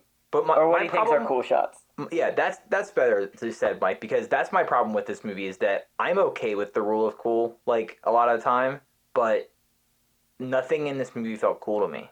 Yeah. Like, there's lots of stuff I thought in Man of Steel and Batman vs Superman that felt cool to me. You know, when, like, I mean, we may not like, Greg may not like Ben Affleck as Batman. However, this depiction of Batman visually is by far the coolest for me and the most Really? accurate in my head. I think so, yeah.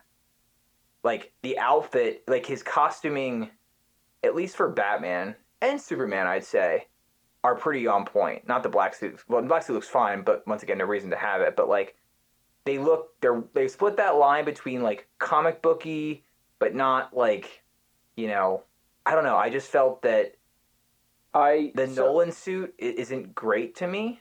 Like, it's fine for what it is, and it makes sense in that kind of world place. But I think the biggest thing about this Batman suit is that, the cowl just looks like, even though it's kind of goofy and, like, permanent angry eyebrows and stuff. It just looks the most natural I've seen because I think it is rubber versus like hard plastic or whatever. So I see. I think the problem with this Batman is it's rubber that's trying to look like not rubber, and it looks so big and bulky, and like he can't move his head, and it seems so unnatural, and it's so obviously padded that the whole time I'm looking at it, it just looks fake and clunky and that sort of thing. I guess that's true, but I guess what I feel about it is that the whole outfit feels consistent to me.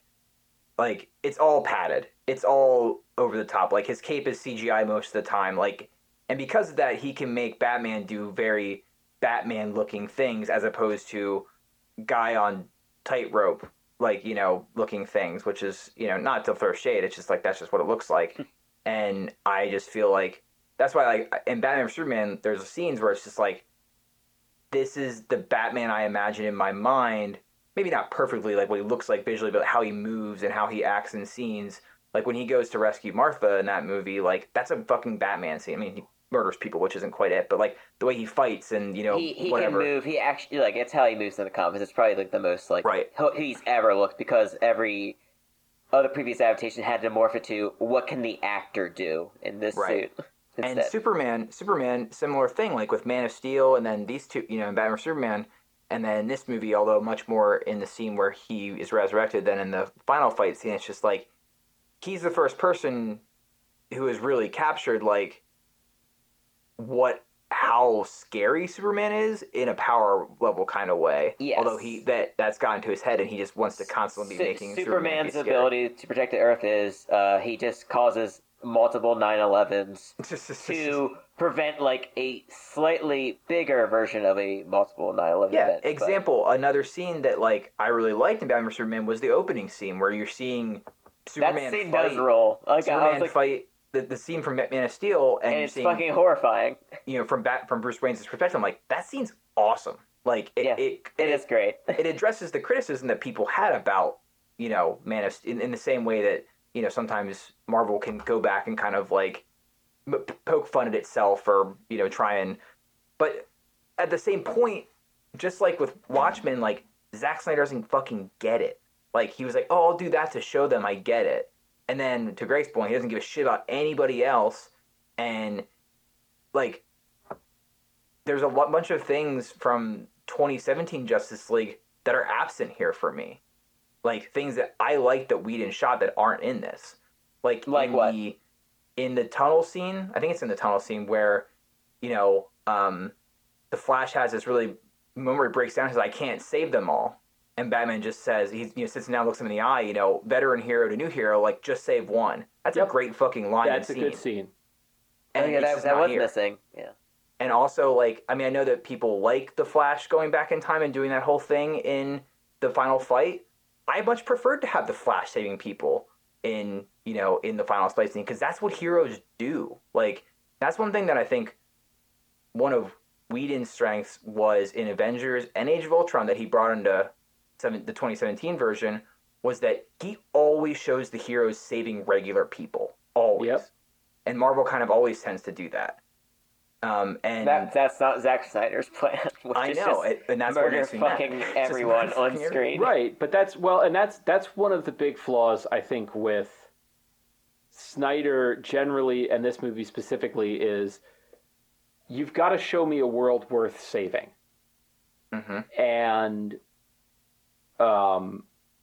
one way you do that, and Marvel does this, where it's like, oh, that's our world. I recognize, they have like celebrity cameos of like celebrities playing themselves, but you also get some like regular people, the characters have, they have their love interests who are non-powered, and like, so we as a viewer get a little bit of a sense of like, I want to see them save this world. But like the Snyder world, I'm like, I don't know, these are all fucking made up cities. None of these characters have any like family or friends that I really care about. I never see them really saving, just regular people. The only person I saw the Flash save was a girl he wanted to fuck. Like, you know what I mean? Yeah, I mean, Like- I guess he saves the hostages in that scene, but once again, like, it's not as. It's very like. Right, but you could, yeah, it's like, well, you have to at that point. Yeah, they're hostages as part of you're going here to you're really going here to fight the bad guy, not to save people. But there's a scene where, you know, when Superman goes bad and he starts to like laser eye a whole like line of Humvees, and we see some troops jump out of the last one, but he definitely sliced like 6 Humvees in half before those guys jumped out of the way. Yeah, and, Like- and and I don't want to be too harsh. There's a couple of scenes where, like, in that scene in particular, which I think was one of the better scenes of the movie, like Cyborg saves that one police officer and whatever. Like, they do save a couple people, but like, yeah, it happens but- from time to time, but you but never they're see. also characters. Like he's pointed out, like when they save Cyborg's dad, like that's a character in the movie. When they save that police officer, he's the guy that Lois keeps talking to. Right. They're not just random people who get caught in the crossfire, which I think is important. So And it seems tacked on, and it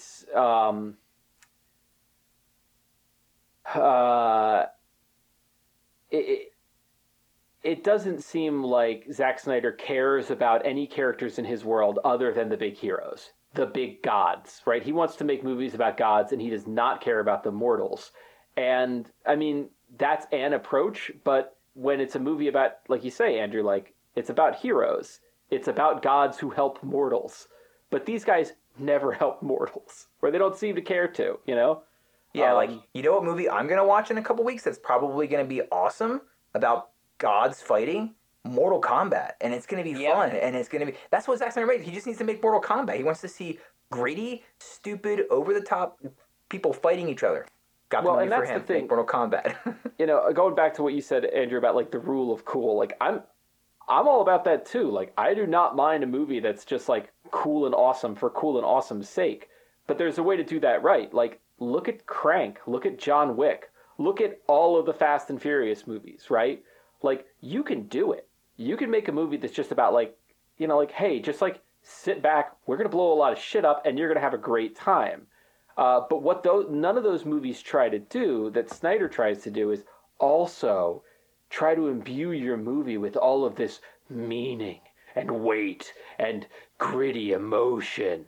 You know, they don't. They're like, no, we're making an action movie where Keanu Reeves shoots the entire planet in the face. Like that's what this is.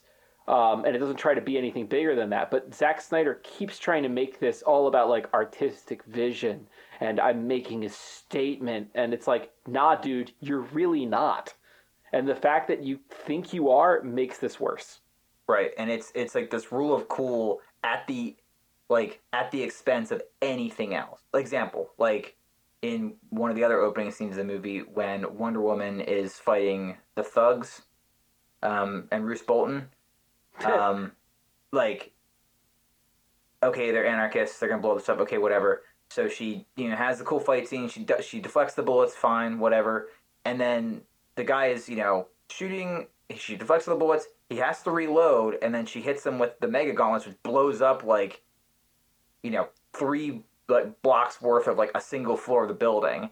After their big thing was just blowing up buildings, and it's just like she could have just punched that guy. Like, why would she do that? Like, it's just because he wanted an explosion in there, and it's just like I just don't understand what that earned us, right?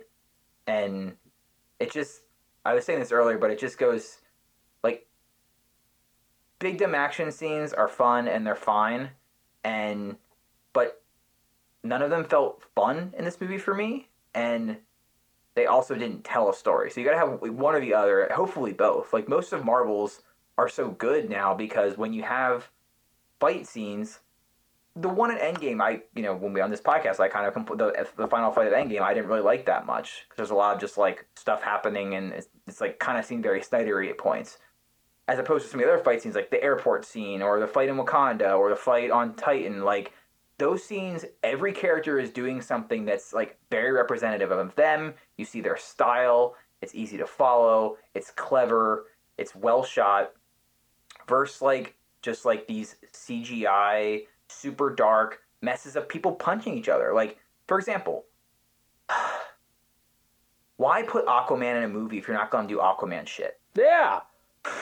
I mean, where they supposed to give him like a pool, like to like. to Yeah, the like- side.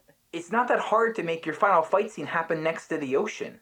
Or Okay, he gets- so does like Steppenwolf just have like a fucking water beast like to like linger but, in the like, water? Wouldn't like it'd be cool if like a Kraken comes out and starts beating up parademons, or like that's how they find it via him sending seagulls to fucking find. I don't know, but But just no, like, no, he's surfing in the sky, killing the bugs. So it is like kind of like the water, I guess. or here's an idea. Maybe don't use Aquaman at all, because you have to keep coming up with weird contrived things to have him use his powers. Okay, great. Maybe we shouldn't have put Aquaman in our movie so he wouldn't be in this situation. Maybe we could have used, I don't know, Green Lantern or nobody. I think you'd come around on Aquaman more if you just said out loud to yourself, "My man." Like it's Look, fun to say. I don't mind Like I think you'd Aquaman, come around like- on him more if you like just said it out loud to yourself. I don't mind Jason Momoa's Aquaman or his own movie, like, which I haven't seen, but whatever. You should watch Aquaman. You will enjoy Aquaman. When you try to integrate Aquaman with the rest of the universe, it just gets weird and dumb. You know, it's like he kind of needs to be overdoing his own thing, so we're not asking a bunch of questions about how Aquaman works. You know what I mean? I can't wait till Marvel brings Namor to the screen and they brush on that regard too. And like, you can't even make fucking like the offshoot of. Oh my god! I guess maybe Yeah, Namor might have come out Namor's before. awesome. He's basically Superman, but he comes from the water and is a total dick. And his costume is a Speedo. End of list. And he's got wings on his feet for some reason, even though he's the king of Atlantis. That's a cool character. But also, he can, like, fly, and he's super strong and kind of immortal. So you're like, all right, fine, one of these. And Yeah. he's an asshole. Yeah. Damn. So where's that leave us?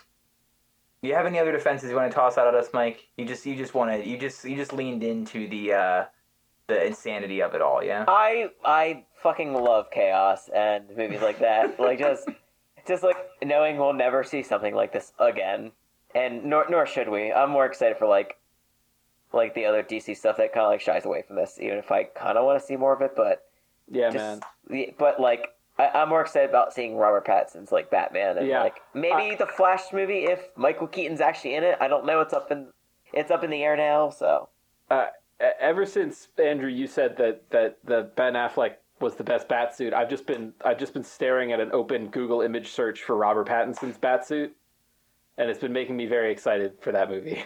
Well, that one might That's be a it, good but fucking Batsuit. a lot of people hate it, but it like looks like an actual like a year one Batman like suit. No, Kind of like it looks like the Aronofsky kind of like what he was going for. I love it. It looks like Yeah. it's a good blend of like the, you know, like I need armor for street fights, but I'm also kind of a detective, and it's got this weird high collar, which really makes it look like also I'm a weird rich kid, which I like because it, you know, I like it. It's weird and a little creepy and a little bit of like yeah. There's a weird man in that suit. There's a very strange man who wears this. I like that. I'm open to that movie. I'm open to the James Gunn Suicide Squad. That looks like it'll be a delight. That'd be a fun, Delightful you run. know. I've heard Birds of Prey was like It kind is. of fun I in a think weird you'd way. like Birds of Prey a lot. I'm not like I'm just kind of like so Margot Robbie as Harley Quinn, but you know, I don't know. I know I'm a You Marvel will like fanboy, you will like the Black Mask portrayal from Ewan McGregor. It's Yeah. really good. but I've heard it's weird. I just really went that.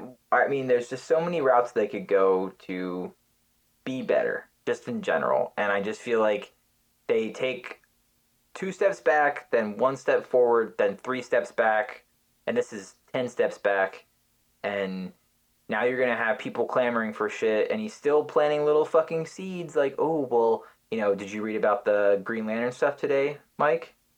Oh, what was it? Martian Manhunter in this movie, Yes. who shows up twice, one in a completely mind-boggling, erroneous, confusing scene where he Ugh. impersonates Superman's mother for reasons. And completely pulling all of the emotional weight out of one of the only scenes that has any emotional weight. Correct. And then it shows up at the end. But, oh, surprise, that end scene was not supposed to be Martian Manhunter. It was supposed to be John Stewart Green Lantern. Oh, I did hear about that. Why'd they change it out? And, well, here's the question. Zack Snyder filmed it. He filmed it with an actor he won't disclose. Fuck. And he kind of vaguely hinted that DC removed it because he was black. What? Where really, it's just because they already are working on a Green Lantern show, and probably, since Green Lantern was the one hero not tainted by this fucking movie, like, they probably were like, no thank you, don't include him. Or those rights are tied up, in another contract somewhere. The John Stewart character. It would have been better because people are more familiar with Green Lantern than Martian Manhunter. True, but it also, like, is unnecessary. True. I just feel like that would also feel very, like shit, but they said there's no lanterns. And they said that, like, if he just showed up, that's the shit about this in general. So you're saying that now Martian Manhunter is, like, okay with he's gonna help the team now. What prevented him from helping him the previous 2 times? Right, and who is this guy? Can he do? Why do I care? Why wasn't he helping? Does he have powers, or is he just a green guy who cannot be green sometimes? Yeah, I just was just like, okay, sure, why not? But yeah, Zack Snyder tried to vaguely kind of be like, well, I wasn't going to remove a person of color from this movie, but WB, and I was going to quit over it. That's how woke I am. And I was just like, Jesus Christ. But then he's like, the fans I didn't want to sacrifice this film over that. So they really deserve to, they've worked really hard for this.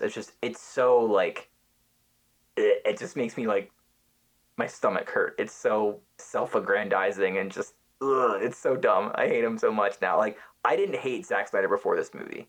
I thought he was a bad filmmaker most of the time, but I didn't hate him. Now I hate him. And I'm going to put him out. I don't think this movie's better than 2017. I'm just going to put it out there, flag in the ground. I'm not saying either movie is good.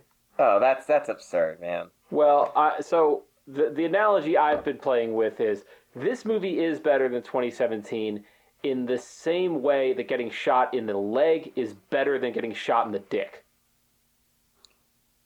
Oh, it's bad in a different way. Like, the plot is actually comprehensible this time, but it's a bad plot. I think if Zack Snyder could cut this again into a 3-hour movie, I think, like, it would definitely flow better, and, like, it would feel a lot quicker, obviously.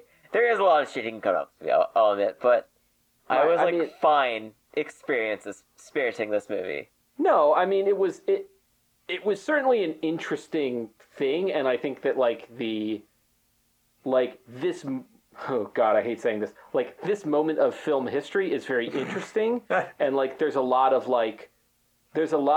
interesting kind of first things that are happening here, and, like, we're now getting more to, like, I look at this, and then I look at, like, how they basically patched Cats midway through its run, where they, like, sent out a new version. They did it 4 days after it released. I saw the pre-rendered version. So right. Yeah. So, like, this idea of, like, movies, like, kind of changing as we go and getting new versions, like, is kind of a weird and new thing, because this is much more than, like, the director's cut thing that we've had before. This is a very different thing. Yeah. It's interesting, and it's an interesting watch in, like, an academic sense, but, like, it's just, like, it's bad. The action scenes are lifeless and boring and hard to follow. The characters I have no reason to care about any of them. They don't seem to care about anything going on. There's very little stakes in the movie, and maybe part of that is because I kind of already know how it ends, but, it's like, oh, they've got Superman now, and Superman can do anything, so they're going to win. And they've got a guy who can time travel with apparently no consequences, so nothing matters. We don't know the consequences yet. We didn't find out. Well, but that's the thing, though. Like, you've got to give me more of a picture of what the consequences might be. You know, We got an evil Superman. That's the consequences. But wow, how did Superman get evil? We didn't get a chance to find out. No, well, that's the bullshit, man. You can't say, I'll tell you in the next movie. Yes, you can when you're Zack Snyder. No, you can't. You can't. No, nobody has permission to do that. Like, there are certain things of, like, I don't need every loose end tied up, but, like, if the whole point of your movie is making me afraid of a bad Superman, you've got to show me what is the thing that could make Superman go bad, and then skate up right up to that line once or twice, you know? Well, and it just completely, like, that's why that end is so... And it's not just the end, because they get a glimpse of it when they're about to, you know, revive him. Like, Cyborg gets that little, like, glimpse of the future and then tries to tell Barry to stop, but then it happens anyway. Which is like, I was like, wait, is this a bad thing? Like, did they just start something? And then it's like, no, it's fine, he saved the day. And it's like, wait, what? But it just completely removes the stakes of the whole movie, because it's just like, you're supposed to feel triumphant that they won and Superman's back, and it's like, but wait, bad Superman. And you're like, but they just won. What? And then it's like they vaguely reference what's might have happened, and I guess you're supposed to assume that grotesque skeleton he's holding is Lois Lane and whatnot, but it's just like, okay, well, I guess all that stuff they did, that big epic moment that Barry just had where he, you know, they did fuck it up and they destroyed the world and he went back in time and fixed it. I guess he's just gonna have to do that a second time? Like, why are we doing, I don't know, it just... And also, these movies have not clearly delineated, like, are those the actual future or just bad dreams Batman has? Right. Like, because the movie goes back and forth about that. It's actually happening. Yeah. I think. Well, that's the thing, is they don't make it clear. And also, why would Batman, Bruce Wayne, have visions of the future? Like, accurate, like, Bruce Wayne can see the future now in his dreams? When did that fucking happen? I think it's something Darkseid did to him. Well, sure, we could, but that's the thing of, like, I don't feel like these are, like, ooh, that's an intriguing mystery that Zack Snyder's going to resolve, because Zack Snyder doesn't have a great reputation for, like, you know, setting things up and paying things off. You know, like, don't worry, everything that they do, you know, like, everything they set up will have a payoff down the line. You can trust me, I'm Zack Snyder. That's what I do. Nah, man. I had to say that this reminds me of something else I wanted to bring up, was that, like, as much as he thinks he knows and likes these characters, he doesn't really know what to do with them most of the time. Like, example, Wonder Woman is really fast in the beginning of this movie. You know, she's got, like, almost Flash-like speed to deflect bullets. Like, okay, I know she's strong and she's quick, but I didn't know she was quite that fast. But also, you know, she does Wonder Woman stuff. Okay, cool. But also, you know, when she gets into the Batcave, he's like, oh, I paid a couple $1 million to have that security, or that warehouse in the Batcave. Maybe, let me be clear. Where the fucking aircraft carrier is. He's like, I paid a couple $1 million to that security system, and she's like, yeah, I broke in a couple seconds. It's like, so she's also a computer hacker? And so it's just like all the characters can kind of do everything. Yep. But then also when, you know, Batman, this character that he's put a lot of, you know, you hire Ben Affleck and you give him this cool suit and you do all stuff, like, he doesn't know what to do with him in action scenes. Which, Yep. like, I understand, because, like, when you actually show, like, properly, like, strong Superman and Wonder Woman and like, you see this, like, in a comic, you could just be like, well, Batman's just fucking off somewhere off screen doing Batman stuff, or in a cartoon, he's just punching up the aliens, right? Yes. But, like, in this, it's just like, well, he can't even fucking compete. So all you do is just have him run around with a gun the whole time? Like... Well, and there was I an don't easy know, thing man. to do here, because he was starting to set up the whole, like, oh, he's the older Batman whose body is falling apart and he can't, you know... And it's like, okay, so maybe we find other things for Batman to do, because he can't really get involved. He can't really go mix it up the way he used to.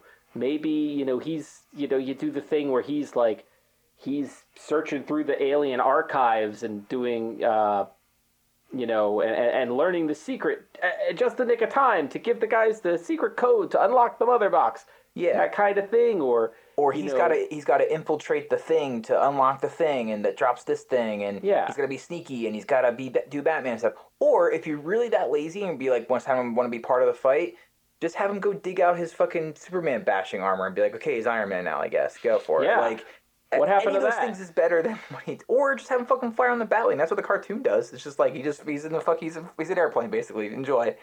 Like, any of those options is better than him just running around like a Call of Duty soldier. Like, I don't know. It's just so in lazy his and ridiculous Batman sunglasses, the Bat Oakleys. Of all the things you could have fixed, Zach. yeah. I'm sorry. I mean, I will admit that I went into this movie with like very low expectations and with a little bit of a chip on my shoulder. But I didn't expect to leave this hot, man. I like can't stop thinking about how bad this movie is like every day. You just weren't willing to be Snyderfied. I don't know what to tell you. I guess. What does it mean to be Snyderfied? Explain to me. How does one watch a Snyder movie and enjoy it? Tell me how. Well, a lot of people like his Dawn of the Dead remake. It's pretty good. It's Yeah. fine, but I don't hate Watchmen. I think Watchmen's pretty good, but I understand the problems with it. This, I don't know. It's gonna be down with this, like, just this is what he is. He's not gonna change himself at this point. I think his best movie is probably 300 because he's adapting a comic with no nuance because it's a comic that other has than no being nuance. just very fascist. That's the. Well, yeah, that's the Sure. thing. Like he adapts that comic because it's on the nose and stupid and straightforward, and that's what Zack Snyder is. yeah, and he didn't, it's 300 is fashy and weird, and I don't think Zack Snyder understood some of the nuance of. Not that it's a terribly nuanced thing, but in the comic 300, you do get a little bit more of... The Spartans are a little less idealized. Like, you're supposed to look at Spartan society in 300, and you're not supposed to think it's a cool... would be a cool place to be, Like, it's supposed to look brutal and fascistic. Like, it's Yes. kind of supposed to be that way, which is about as much subtlety as you can get from Frank Miller. But, and Zach missed that. But, yeah, I think 300 is his best because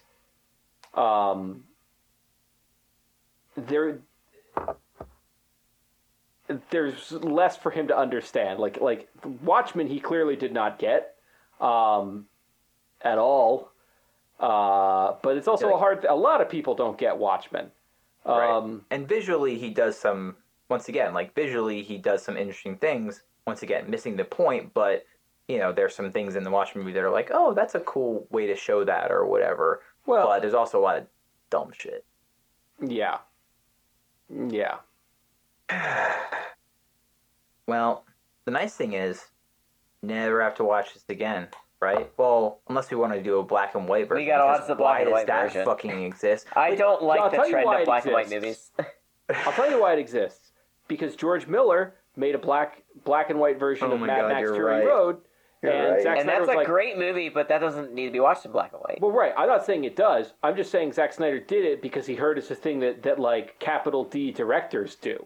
Just like capital D directors fuck around with their aspect ratio. I like the Logan black and white version, actually, but I don't think a 4 hours of Justice League in 4:3. There's better movies on it's Criterion almost- Channel. I can watch that are in black and white and 4:3 aspect ratio. So I'm not going to waste another 4 hours on this. It's almost black and white already. You turn the saturation down another 2% and you're there. And it's no wonder Whedon's version looked a little fucked up because he was just brightening everything, so it looked worse with Zack Snyder's vision. Oh, I think I think that if these movies had been shot with the intention of going with that color palette, Yeah, that's the color palette it should have. yeah. I think that it's I don't know, it's the grim and gritty desaturated thing only works when there are like bright and colorful movies to stand in contrast to, but Yes. or also when your subject matter is actually grim and gritty, which I'm sorry, DC, Justice League ain't getting there. You can see what happens when you try. Like I could see, like like we said when we reviewed, I don't know if it was Batman vs Superman or Justice League, but it was like one of the things Zack Snyder paints a pretty good picture of is Gotham. Like the Gotham that he portrays is like very much a cool looking, cartoony, comic booky Gotham. Yeah. That's because his palette really works well for it, right? I think that's why Watchmen worked a little bit too, because his palette kind of fits in that, at least in that tone of approach, not necessarily the themes or anything like that, but yeah. Well, and the idea of like within Watchmen of like these characters who should be bright and colorful, but they're actually kind of desaturated, like that's kind of part of one of the surface level themes of Watchmen, so that it kind of makes sense, right? Right. Like, I know that suit should be brighter purple, but it's not. And then, I get it. But here it's like, no, his Batman's or Superman's suit should be bright blue. He's Superman. He's supposed to be the symbol of hope. That's the thing you were trying to achieve here, Zach, was bringing hope back. By bringing Superman back, you show me a hopeless world. When Superman comes back, that's hope coming back. So what should we do? Put him in a black suit. Because it's cool. Because it was because that's in the comics. I did give Zack Snyder too much benefit of the doubt because I'm like, okay, there should be a reason for him to be in this suit, and there really wasn't. No. It was like, I wish there would have been like a better moment of him showing off the suit, or like just like small reference of why this is important to wear, other than, yeah, I guess it doesn't look cool. So I'm glad we saw it, but it is a weird decision to like make a big deal of it, but never like actually explain the significance of it. I have a question for the two of you now. Mm-hmm. So, I'm always looking ahead. This is behind us now, thank God. Yes. What's next for Zack Snyder? He has Where Army of the does he go Dead. from this? He has Army of the Dead. That's already like coming out though, right? Oh yeah. And he directed or did he just produce it? He directed it. I actually had a friend that worked on set. And he had very positive things to say about it. Interesting. But it looked bad from the trailer I saw, but I didn't watch the trailer yet. But like I think it's probably fine. I mean, I'll watch it. I'm down for a good zombie action, whatever. But what I guess I meant though is, clearly Zack Snyder has made a living. Most of his movies, most popular movies, are comic book movies. So Yes. Does DC fold him back in? Does he go on to somebody else? Like, what does he do? I think they're divorced now. But I've seen some people recommend that he'd be great for doing a Spawn film because He's a that 90s already- ass edgelord. because he's a 90s ass edgelord and he's so dumb that it just might be dumb enough to make it work. I want Tom McFarlane to hang on to the idea that the Spawn movie is actually coming out, which currently has Jimmy Lee Fox cast, which I just don't think it's actually ever going to come out because that's what he does. But it'd be fun to pretend it's going to come out. But I think Zack Snyder could do it. I see. The thing with Spawn is that you don't show him. Like, he's like supposed to be like a background he's great character. at that. He's great at that. He's great at Zack not showing Snyder things that's cannot too do dark. that. Yeah, well, that's the thing is though that like, for the long time the operating theory for how you make a Spawn movie is like it's like Alien, where it's really more about the detectives, right? Yes, And- that's the idea, is that you just have, because that's what the show did. Kind of like just follow the detectives, and then there'd be like a few scenes of Spawn because he's Yeah. just like a thing that exists. But that's the thing is Zack Snyder can't do that because the detectives are just normal people. Yeah, And he doesn't know how to make movies about people. But I know, growing up, my friend had a ton of Spawn action figures, and thinking back, those, like all the bad guys from that, look a lot like Zack Snyder villains. 'Cause You know a lot what? of Spikes. There's a Unironic lot. take. If there is a property that Zack Snyder might actually be perfect for, God of War. Oh, A video game transition might not be the worst idea for him. Oh, I don't know if he's into video games, but Oh, he definitely is. His movies are video games. Like 300 is a series of boss fights, right? true. Yes. They move to a different area that has like a different color palette. They fight some nobodies, and then they fight a boss, and they do that 3 times, and that's the movie. There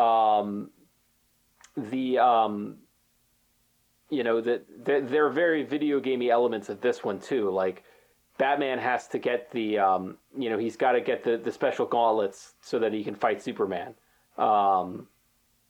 This one's not as bad. I can't recall off the top of my head, but yeah, he's very video gamey. A God of War, huh? I mean because he loves that like overwrought, everything's very elevated. Characters have very, very simple motivations.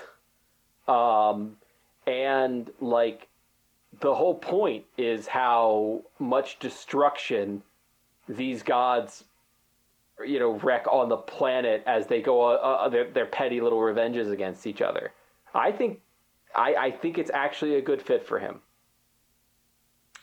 I haven't played a God of War game, but Well, I don't own a. that I don't seems own a like a you PlayStation. problem.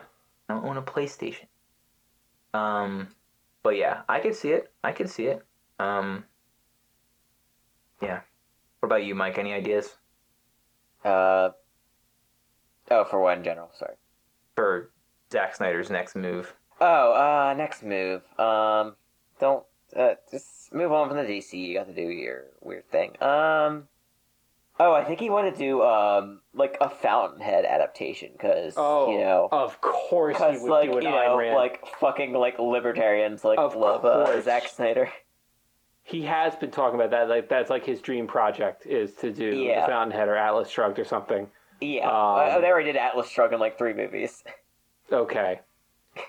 I don't know if this is the kind of thing that appeals to you. I'm sorry. I bet you. Yeah, no. Oh, of course it would be an Ayn Rand thing. Of course it would. It's gonna be 4 hours long, obviously. So Like, it would be. Why I wouldn't think, it be? What was it? There was a Steve Ditko, creator of Spider-Man, had a pet project.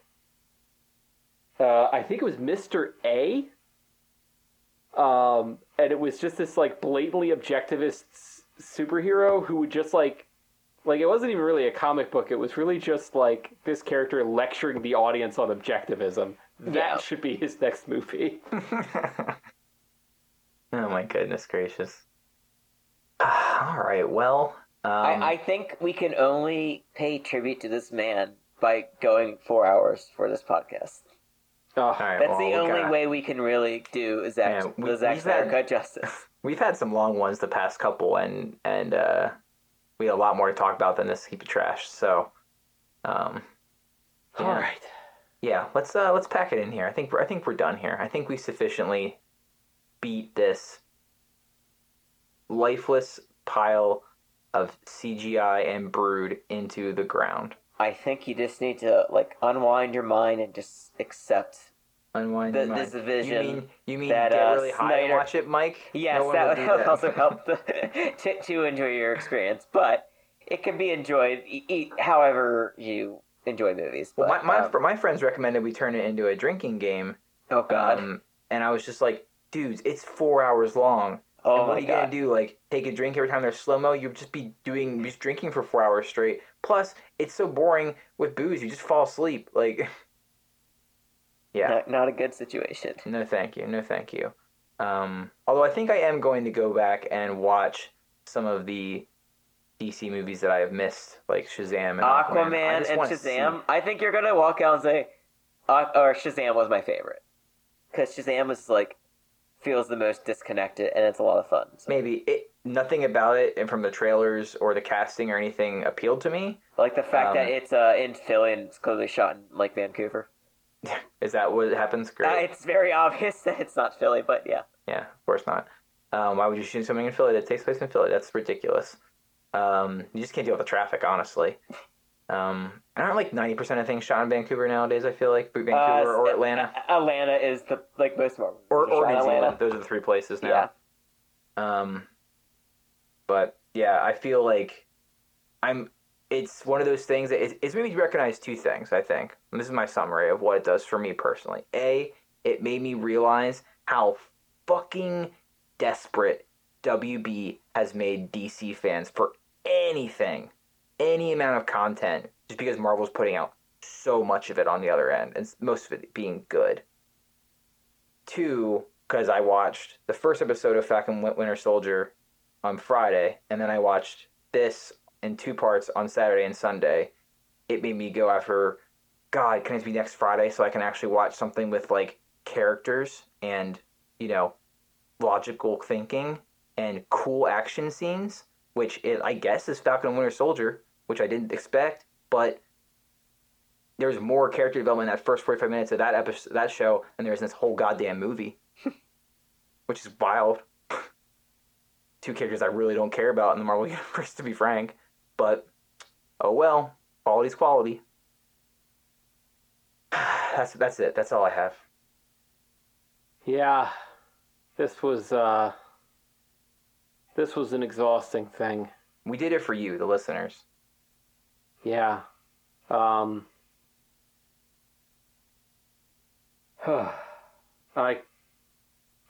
could go on, but I can't.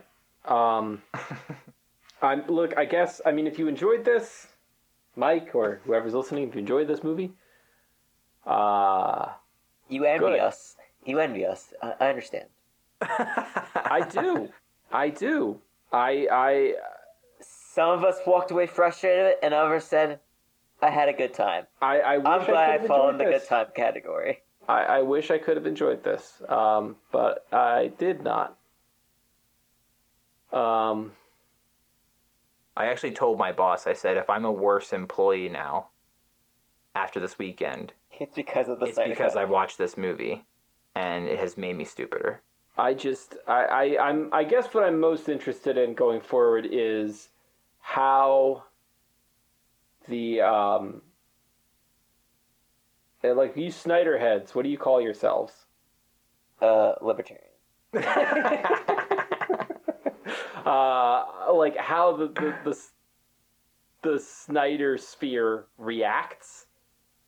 Like, Well, are they I think it shows that like when you do enough harassment, online harassment, you can get what you want. And I think as like Bernie supporters, we should have really like took a lesson from like what the Snyder fanboys were able to get done.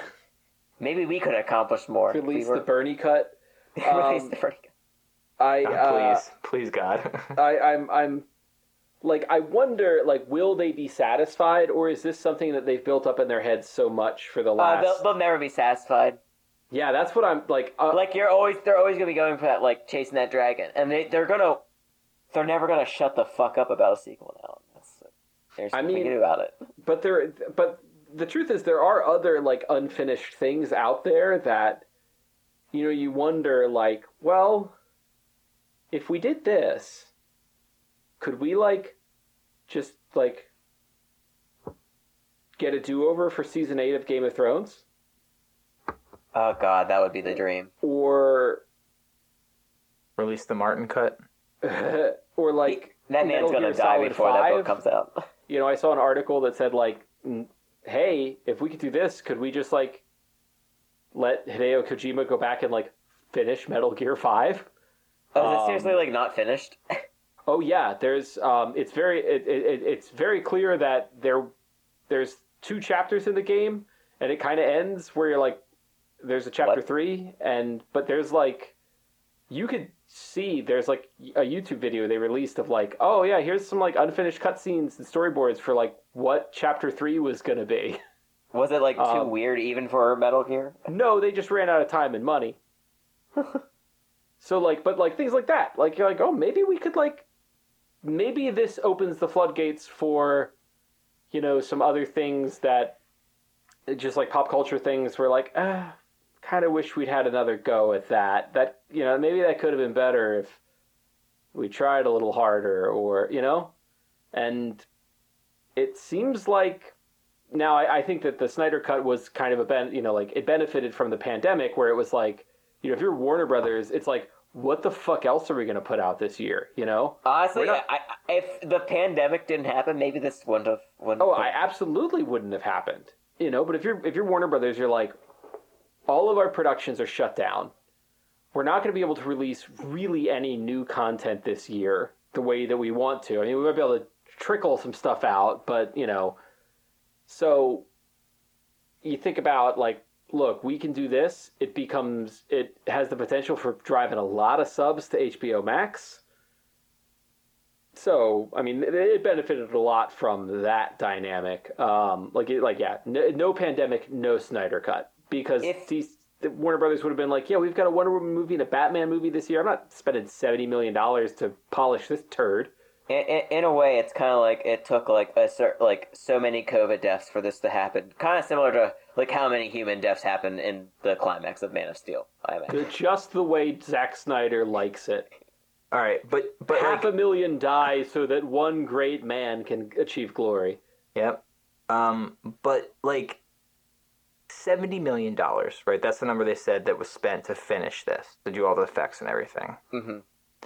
I just did the math. So if HBO Max is $15 a month, and someone subscribes for a year, it's $180 a year. Mm-hmm. So to make the money back, to just break even, it would have had to drive 388,000 people to subscribe to HBO Max for a year. Do you think this movie accomplished that? I don't think it had 1.5 million streams within the first 10 minutes of it debuting. Yeah, it did. Yeah, I just saw a headline that it beat WandaVision, Falcon and Winter Soldier. For most streams in like a premiere. Yeah. But it definitely brought in money. How many of those people, because this is an easier one to break down because there's no other factors to consider, right? There's no box office, there's no splits, whatever. Like, how many of those people already had HBO Max? One. Two, how many people are going to keep HBO Max for a year? I mean, I'm just curious. All the WB movies coming out also kind of help. Well, it's tough. Too. I mean, it's tough to attribute, how you attribute where it came from, but I bet this drove a lot of subs. It certainly raised the profile of the brand. True. And you would count that as an intangible cost. It probably is going to boost your merchandise sales, that you could attribute to it. I would say that they would count this as a win. But Hollywood math is weird. I don't know how, It doesn't exist. Like, they can just make up numbers because it's. But I would say that the margin on this is probably pretty good. Yes. Fair enough.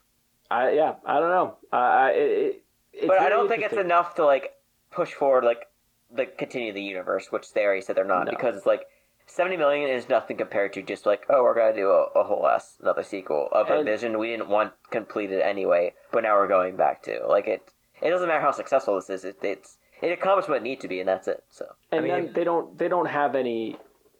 There's no stars here that are going to keep people coming back. Nobody's. They don't have a Robert Downey Jr. in their stable, in this crew.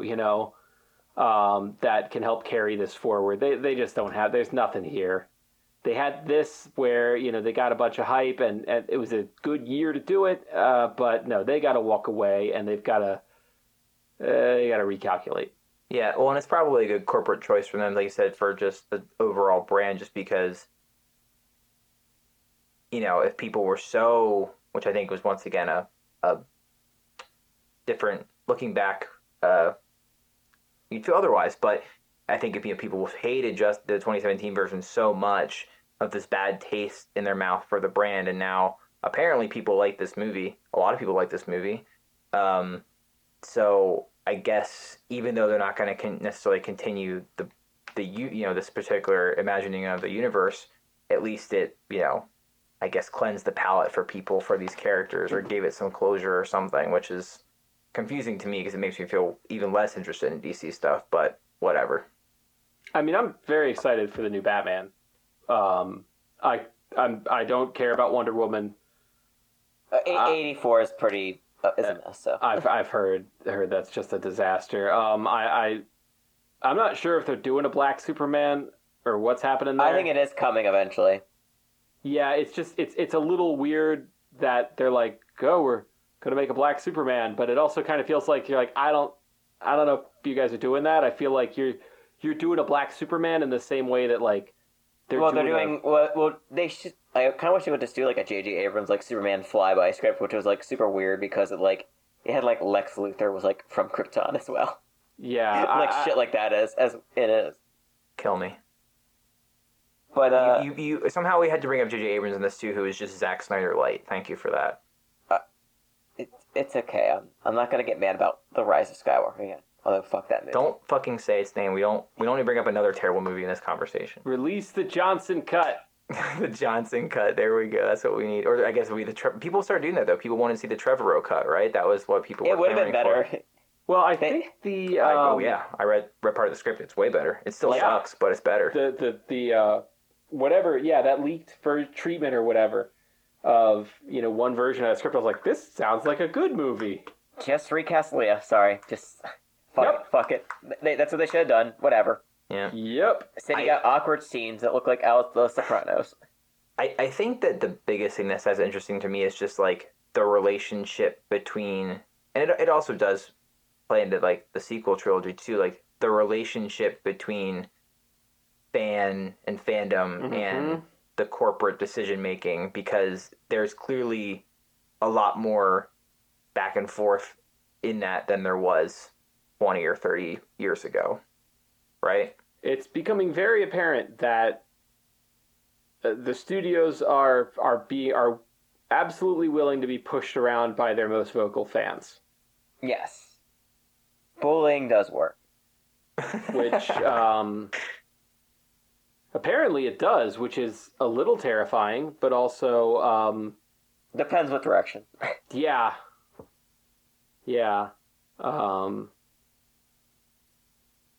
Can we bully them to get Rian Johnson to make a new episode 9? No, these people are not. They have opinions about characters in that movie, I'm sure. Oh, I know. There's 6 people who think Last Jedi's a good movie, and I'm 3 of them. I'm one of them, too. So I love Last Jedi. Yeah, I do think that it's curious because when you see the kind of confluence of different things, right? You've got like these backlashes to the actual content of the movies, but that's also sometimes overlapping with like who is involved with them and cancel culture stuff, right? Like, the James Gunn back and forth.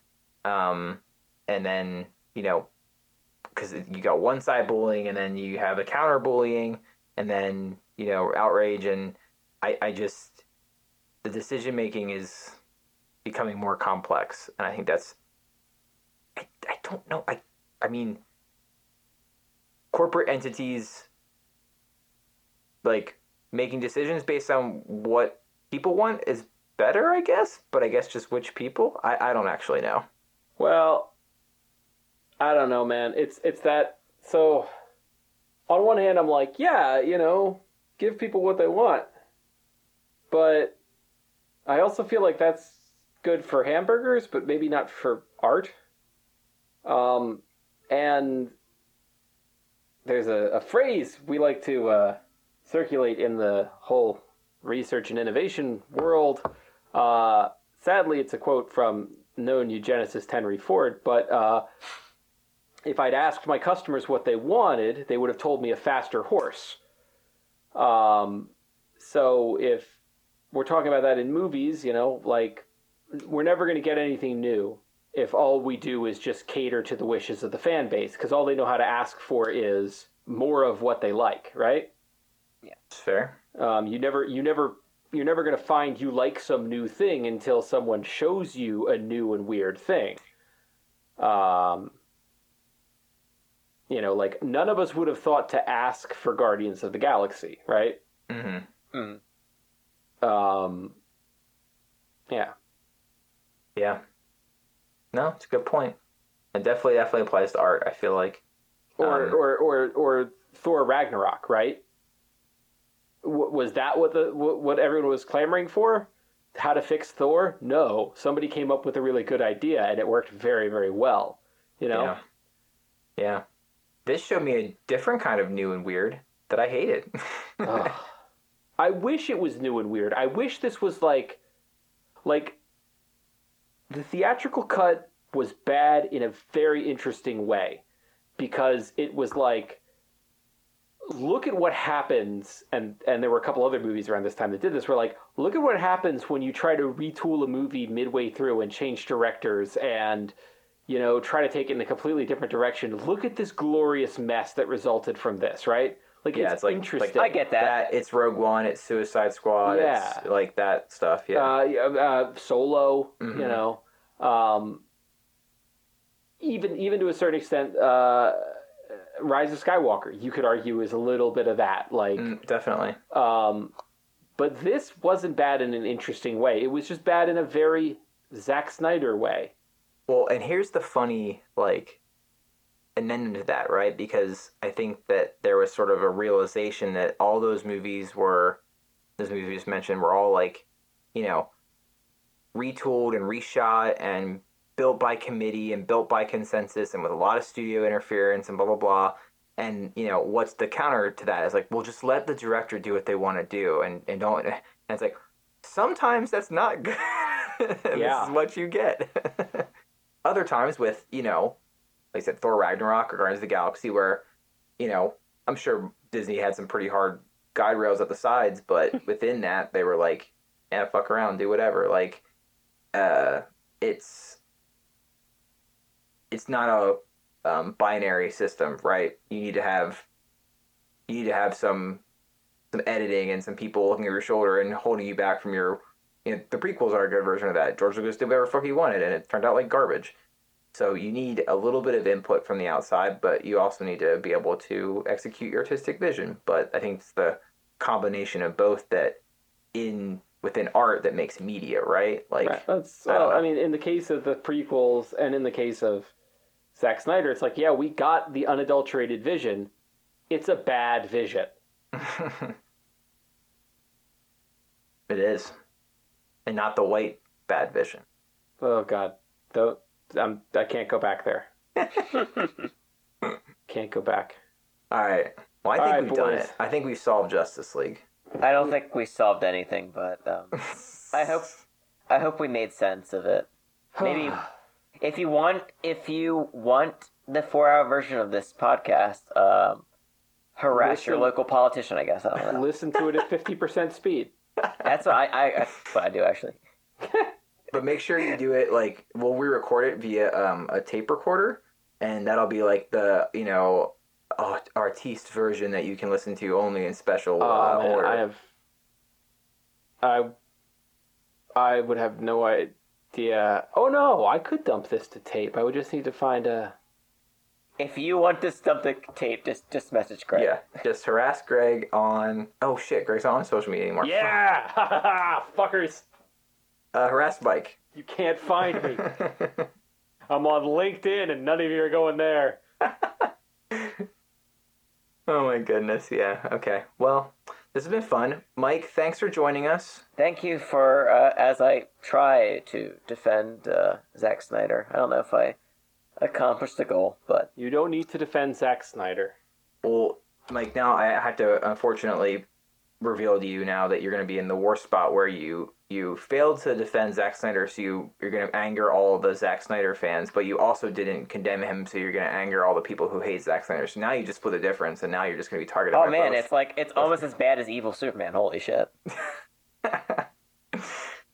Mike, do you want to shout out your handle again so people can follow your witty witticisms? Yeah, if you want more of this, I don't know who's going to follow me because of this appearance, but I'm Hey, man, we have their own fans. I'm at Mike Lennial on Twitter, where I will share my thoughts. I guess I don't know. Stick around Excellent. for sports tweets and gambling. I guess I don't know, Awesome. but I hope I did a good job of You did a wonderful job. of defending Justice League. So If you hadn't been here to temper our passions, we both would have had a aneurysm by this point. That's true. All right, gentlemen. All right. thank you. Bye. Bye.